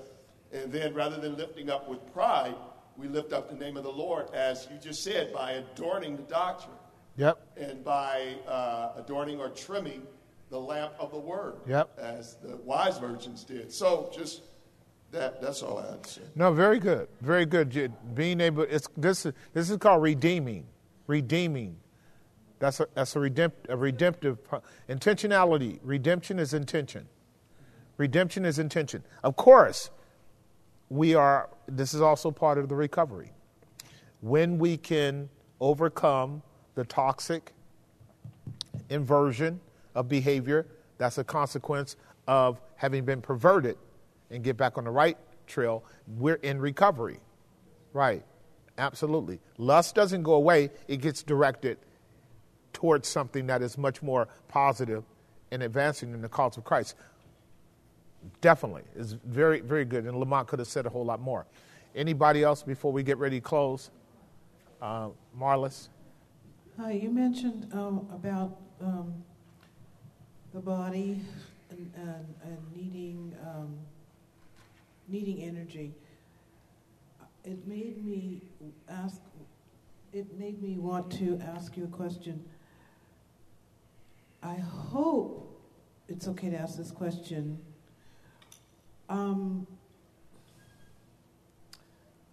I took the vaccine, and I want to know, have you heard anything about, the last time I took it was about a year ago. Does the vaccine actually take away energy? Are you aware if it causes fatigue, or kind of like a chronic fatigue kind of thing, or? Thank you for being Marlis. All right. So I'm not sure what you're getting ready to find out. Why you so you can take the mic from her now. No, I already know. I don't want you to. The reason why I asked the question is no, I got it. Let me work with that, because I want to close out, because I'm very conscious of our time, and people have been here for a long time. It's time. When I say that, I mean that in all sincerity. And I'm hoping that the saints at Grace have grown up enough to not feel like it's all right to hurt people when they tell you that they took the shot. Hurt people by going off and data dumping, particularly when they say it out loud, like Marlis did. A lot of people took the shot. A lot of my family took the shot. So I'm going to share some things with all of you, because I keep up with all of this data all the time. 22% of people were visibly and detectably harmed by the shot. So that would mean out of 100 people, we would know 22 people that were physically harmed. You don't have to try to go across some kind of scale of what that looked like. You don't have to do that. There were 1,279 symptoms. We talked about that earlier on. It's more than that now. But imagine that in conjunction with the vast majority of us already injured by life. The vast majority, even your children, injured by life. Comorbidities, autoimmune deficiencies, and a plethora of other things that are normative for Western Americans in terms of sickness. I want to contextualize this, because that's what I kind of meant by making sure every day you thank God for the measure of health that you have, because it's only relative. You could be having a great day and you could be at stage 4 cancer. So it's only relative. So the question that Marlis raised was very insightful, because Marlis has been listening to me for years, and we wrestled with this one. And she told me why she did it, and I understood it. Didn't agree with it, but I understand it. A lot of people did it for a lot of different reasons, and some people will say, didn't anything happen? And we will know why, because we understand the variables and the batches. We understand the placebo in many of the vaccines. And this is what I often was saying to people in private. I hope that you got a batch that had such a low content of mRNA technology that it wouldn't really do much to you. That's my hope. Because they felt like they needed to keep their job, so they did it. And other people that took it had immediate impact. And that is not like a mystery. It's a consequence of a couple of factors: where you got the shot, what was in the batches in terms of how much mRNA technology was in it, because what the technology does is it produces a synthetic spike protein in your body, which is designed to affect an immune response that is allegedly supposed to fight off SARS-CoV-2.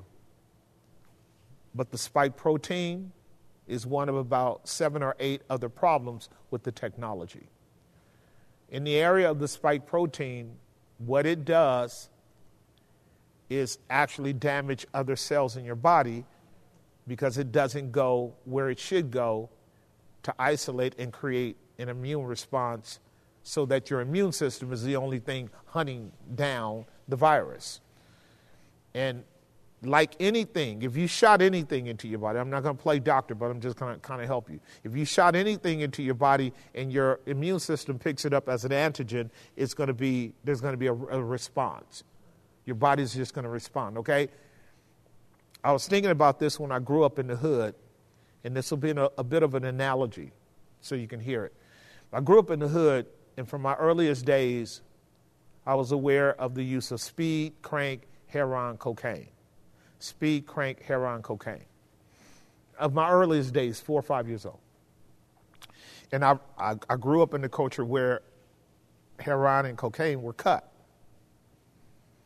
And you would cut heroin and cocaine with what would be innocuous additives.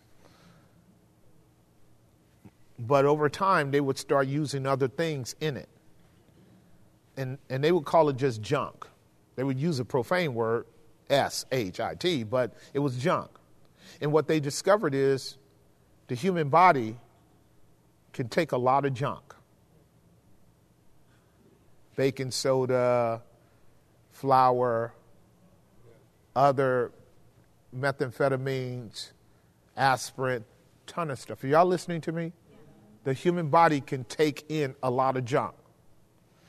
And the people that know this better than the dope dealer is the pharmaceutical agency. Here's what your pharmaceutical agencies know. The body can take in a bunch of junk. So, almost all of vaccines have enough junk in it to create short-term and long-term adverse reactions in the body. And a lot of it is the junk. Did you hear what I just stated? I mean, pure junk. It really is a crime. So we get back to Marla's. Because fatigue is a prominent symptom, but it's also generic. Like inflammation, headaches, blood clotting at the micro level, motor skill diminishment, loss of focus, loss of vision, diminished vision, tons of things. The list goes on and on and on. And most people in that threshold are experiencing those things at minimal levels, but cannot detect the correlation between the vaccine and those indicators because we're so used to being fundamentally sick and toxic anyway, if that makes sense. Now, because our sister was so gracious with what she was asking, it's going to be hard to know whether or not the fatigue that you're dealing with is a direct consequence of the jab, because our doctors and our pharmaceutical industry has not done a full-scale post-vaccination analysis of the people who have taken the jab, which by now they would have had 1,000 pages of information by which they could develop patterns. Does that make sense? They could have easily done this now and had some kind of metric as to the proximal correlation between the jab and people's illnesses like lethargy and fatigue. lethargy and fatigue is at one of the top of the charts. It's called long COVID lethargy. They're hiding it behind long COVID, but a lot of us know that it was induced by the jab. But more to the point, like for you, sis, is, the question we started asking shortly after we were able to affirm the diabolical nature of the jab is, what can we do to heal? We started dealing with that early on, and we started talking about the need to detox, to need to cleanse your body, the need to be proactive about cleaning your system. And quite interestingly enough, here's what I would say. In the same way in which a person who might detect that they took 1 shot or 2 shots and are feeling weird, and they would be told, take the detox protocols that we freely give. We freely share it. You guys know that, right? Freely. I mean, there are tens of dozens of great doctors out there with massive, comprehensive protocols to help cleanse your body. I recommend it to people who didn't even take the shot. Because just imagine, just not having taken the shot and still, I bet you some folks in there saying lethargic. Girl, I'm lethargic and I haven't taken the shot, right? So you're not by yourself with the lethargy. That's a big problem. And we would say that your system needs to be cleansed out. So I'm going to give you a visual, and I'm going to let you go. We're going to pray and close out. We're all sick. And so imagine your cells being impacted at the mitochondria level. Your cell is a little machine mechanism. Every cell is a organic piece of brilliance. Every cell is its own machine. And the best thing that can happen to that cell is that it can go through a cleansing. That some healthy mRNA technology, because you're RNA technology, not mRNA technology. Some healthy RNA technology that gets into the cell, informs the cell, cleanses the cell, pulls all the junk out of the cell, frees up your cell, degums the cell so it can operate at higher maximum potential. It's just like an engine in your car. Many of us are mechanics. We know if the oil in your car is gummy, you're going to have more friction in the engine. More friction is reduce of lifespan, reduce of performance, reduce of output. This is why we will often use the metaphor, man, my car is sluggish, right? Well, it got the jab. That's why it's sluggish. But what I'm saying, sis, is that there are many things you can do for that. This will take for all of us, however, and I'm observing this, and people are not doing it, and so I stopped talking about it, because you know this, I'm not talking about it anymore. Like, if people don't want to take care of themselves, they just don't want to take care of themselves. But we really should be taking care of ourselves. It doesn't cost that much. And if you are really in dire straits economically, I promise you, come to me. I'll give you $5. I really will. I'll help you get started. Because your body is happy when you give it good things. And some of our brothers and sisters who have taken it more seriously, you want to really jumpstart your immune system, whatever is left of it, so that it can actually operate at maximum level. It's not only what you put in it, it's what you don't put in it, and that is learning how to fast appropriately, because fasting is a mode of communication with your immune system that tells it we have to restructure, because we have to go into efficiency mode, and we're going to help you emit the junk that needs to be emitted. That's what I meant by how God has made us marvelously. We can overcome a lot of things by just stopping stuff. And so, sis, you can work towards a betterment of your health, notwithstanding, that past event. You can. So, and I would definitely encourage that. All right, we're going to close in a word of prayer. Y'all join me in prayer. Who? I have no idea what the book is. Oh, Gary got the book. Gary got the book. Did you see it, Gary? Well, that's all you need to do. That's all you need to do. That makes you feel like you was back there with Bunyan. Make you feel like you back there with Bunyan. All y'all can touch it. It's older than some Bibles we have.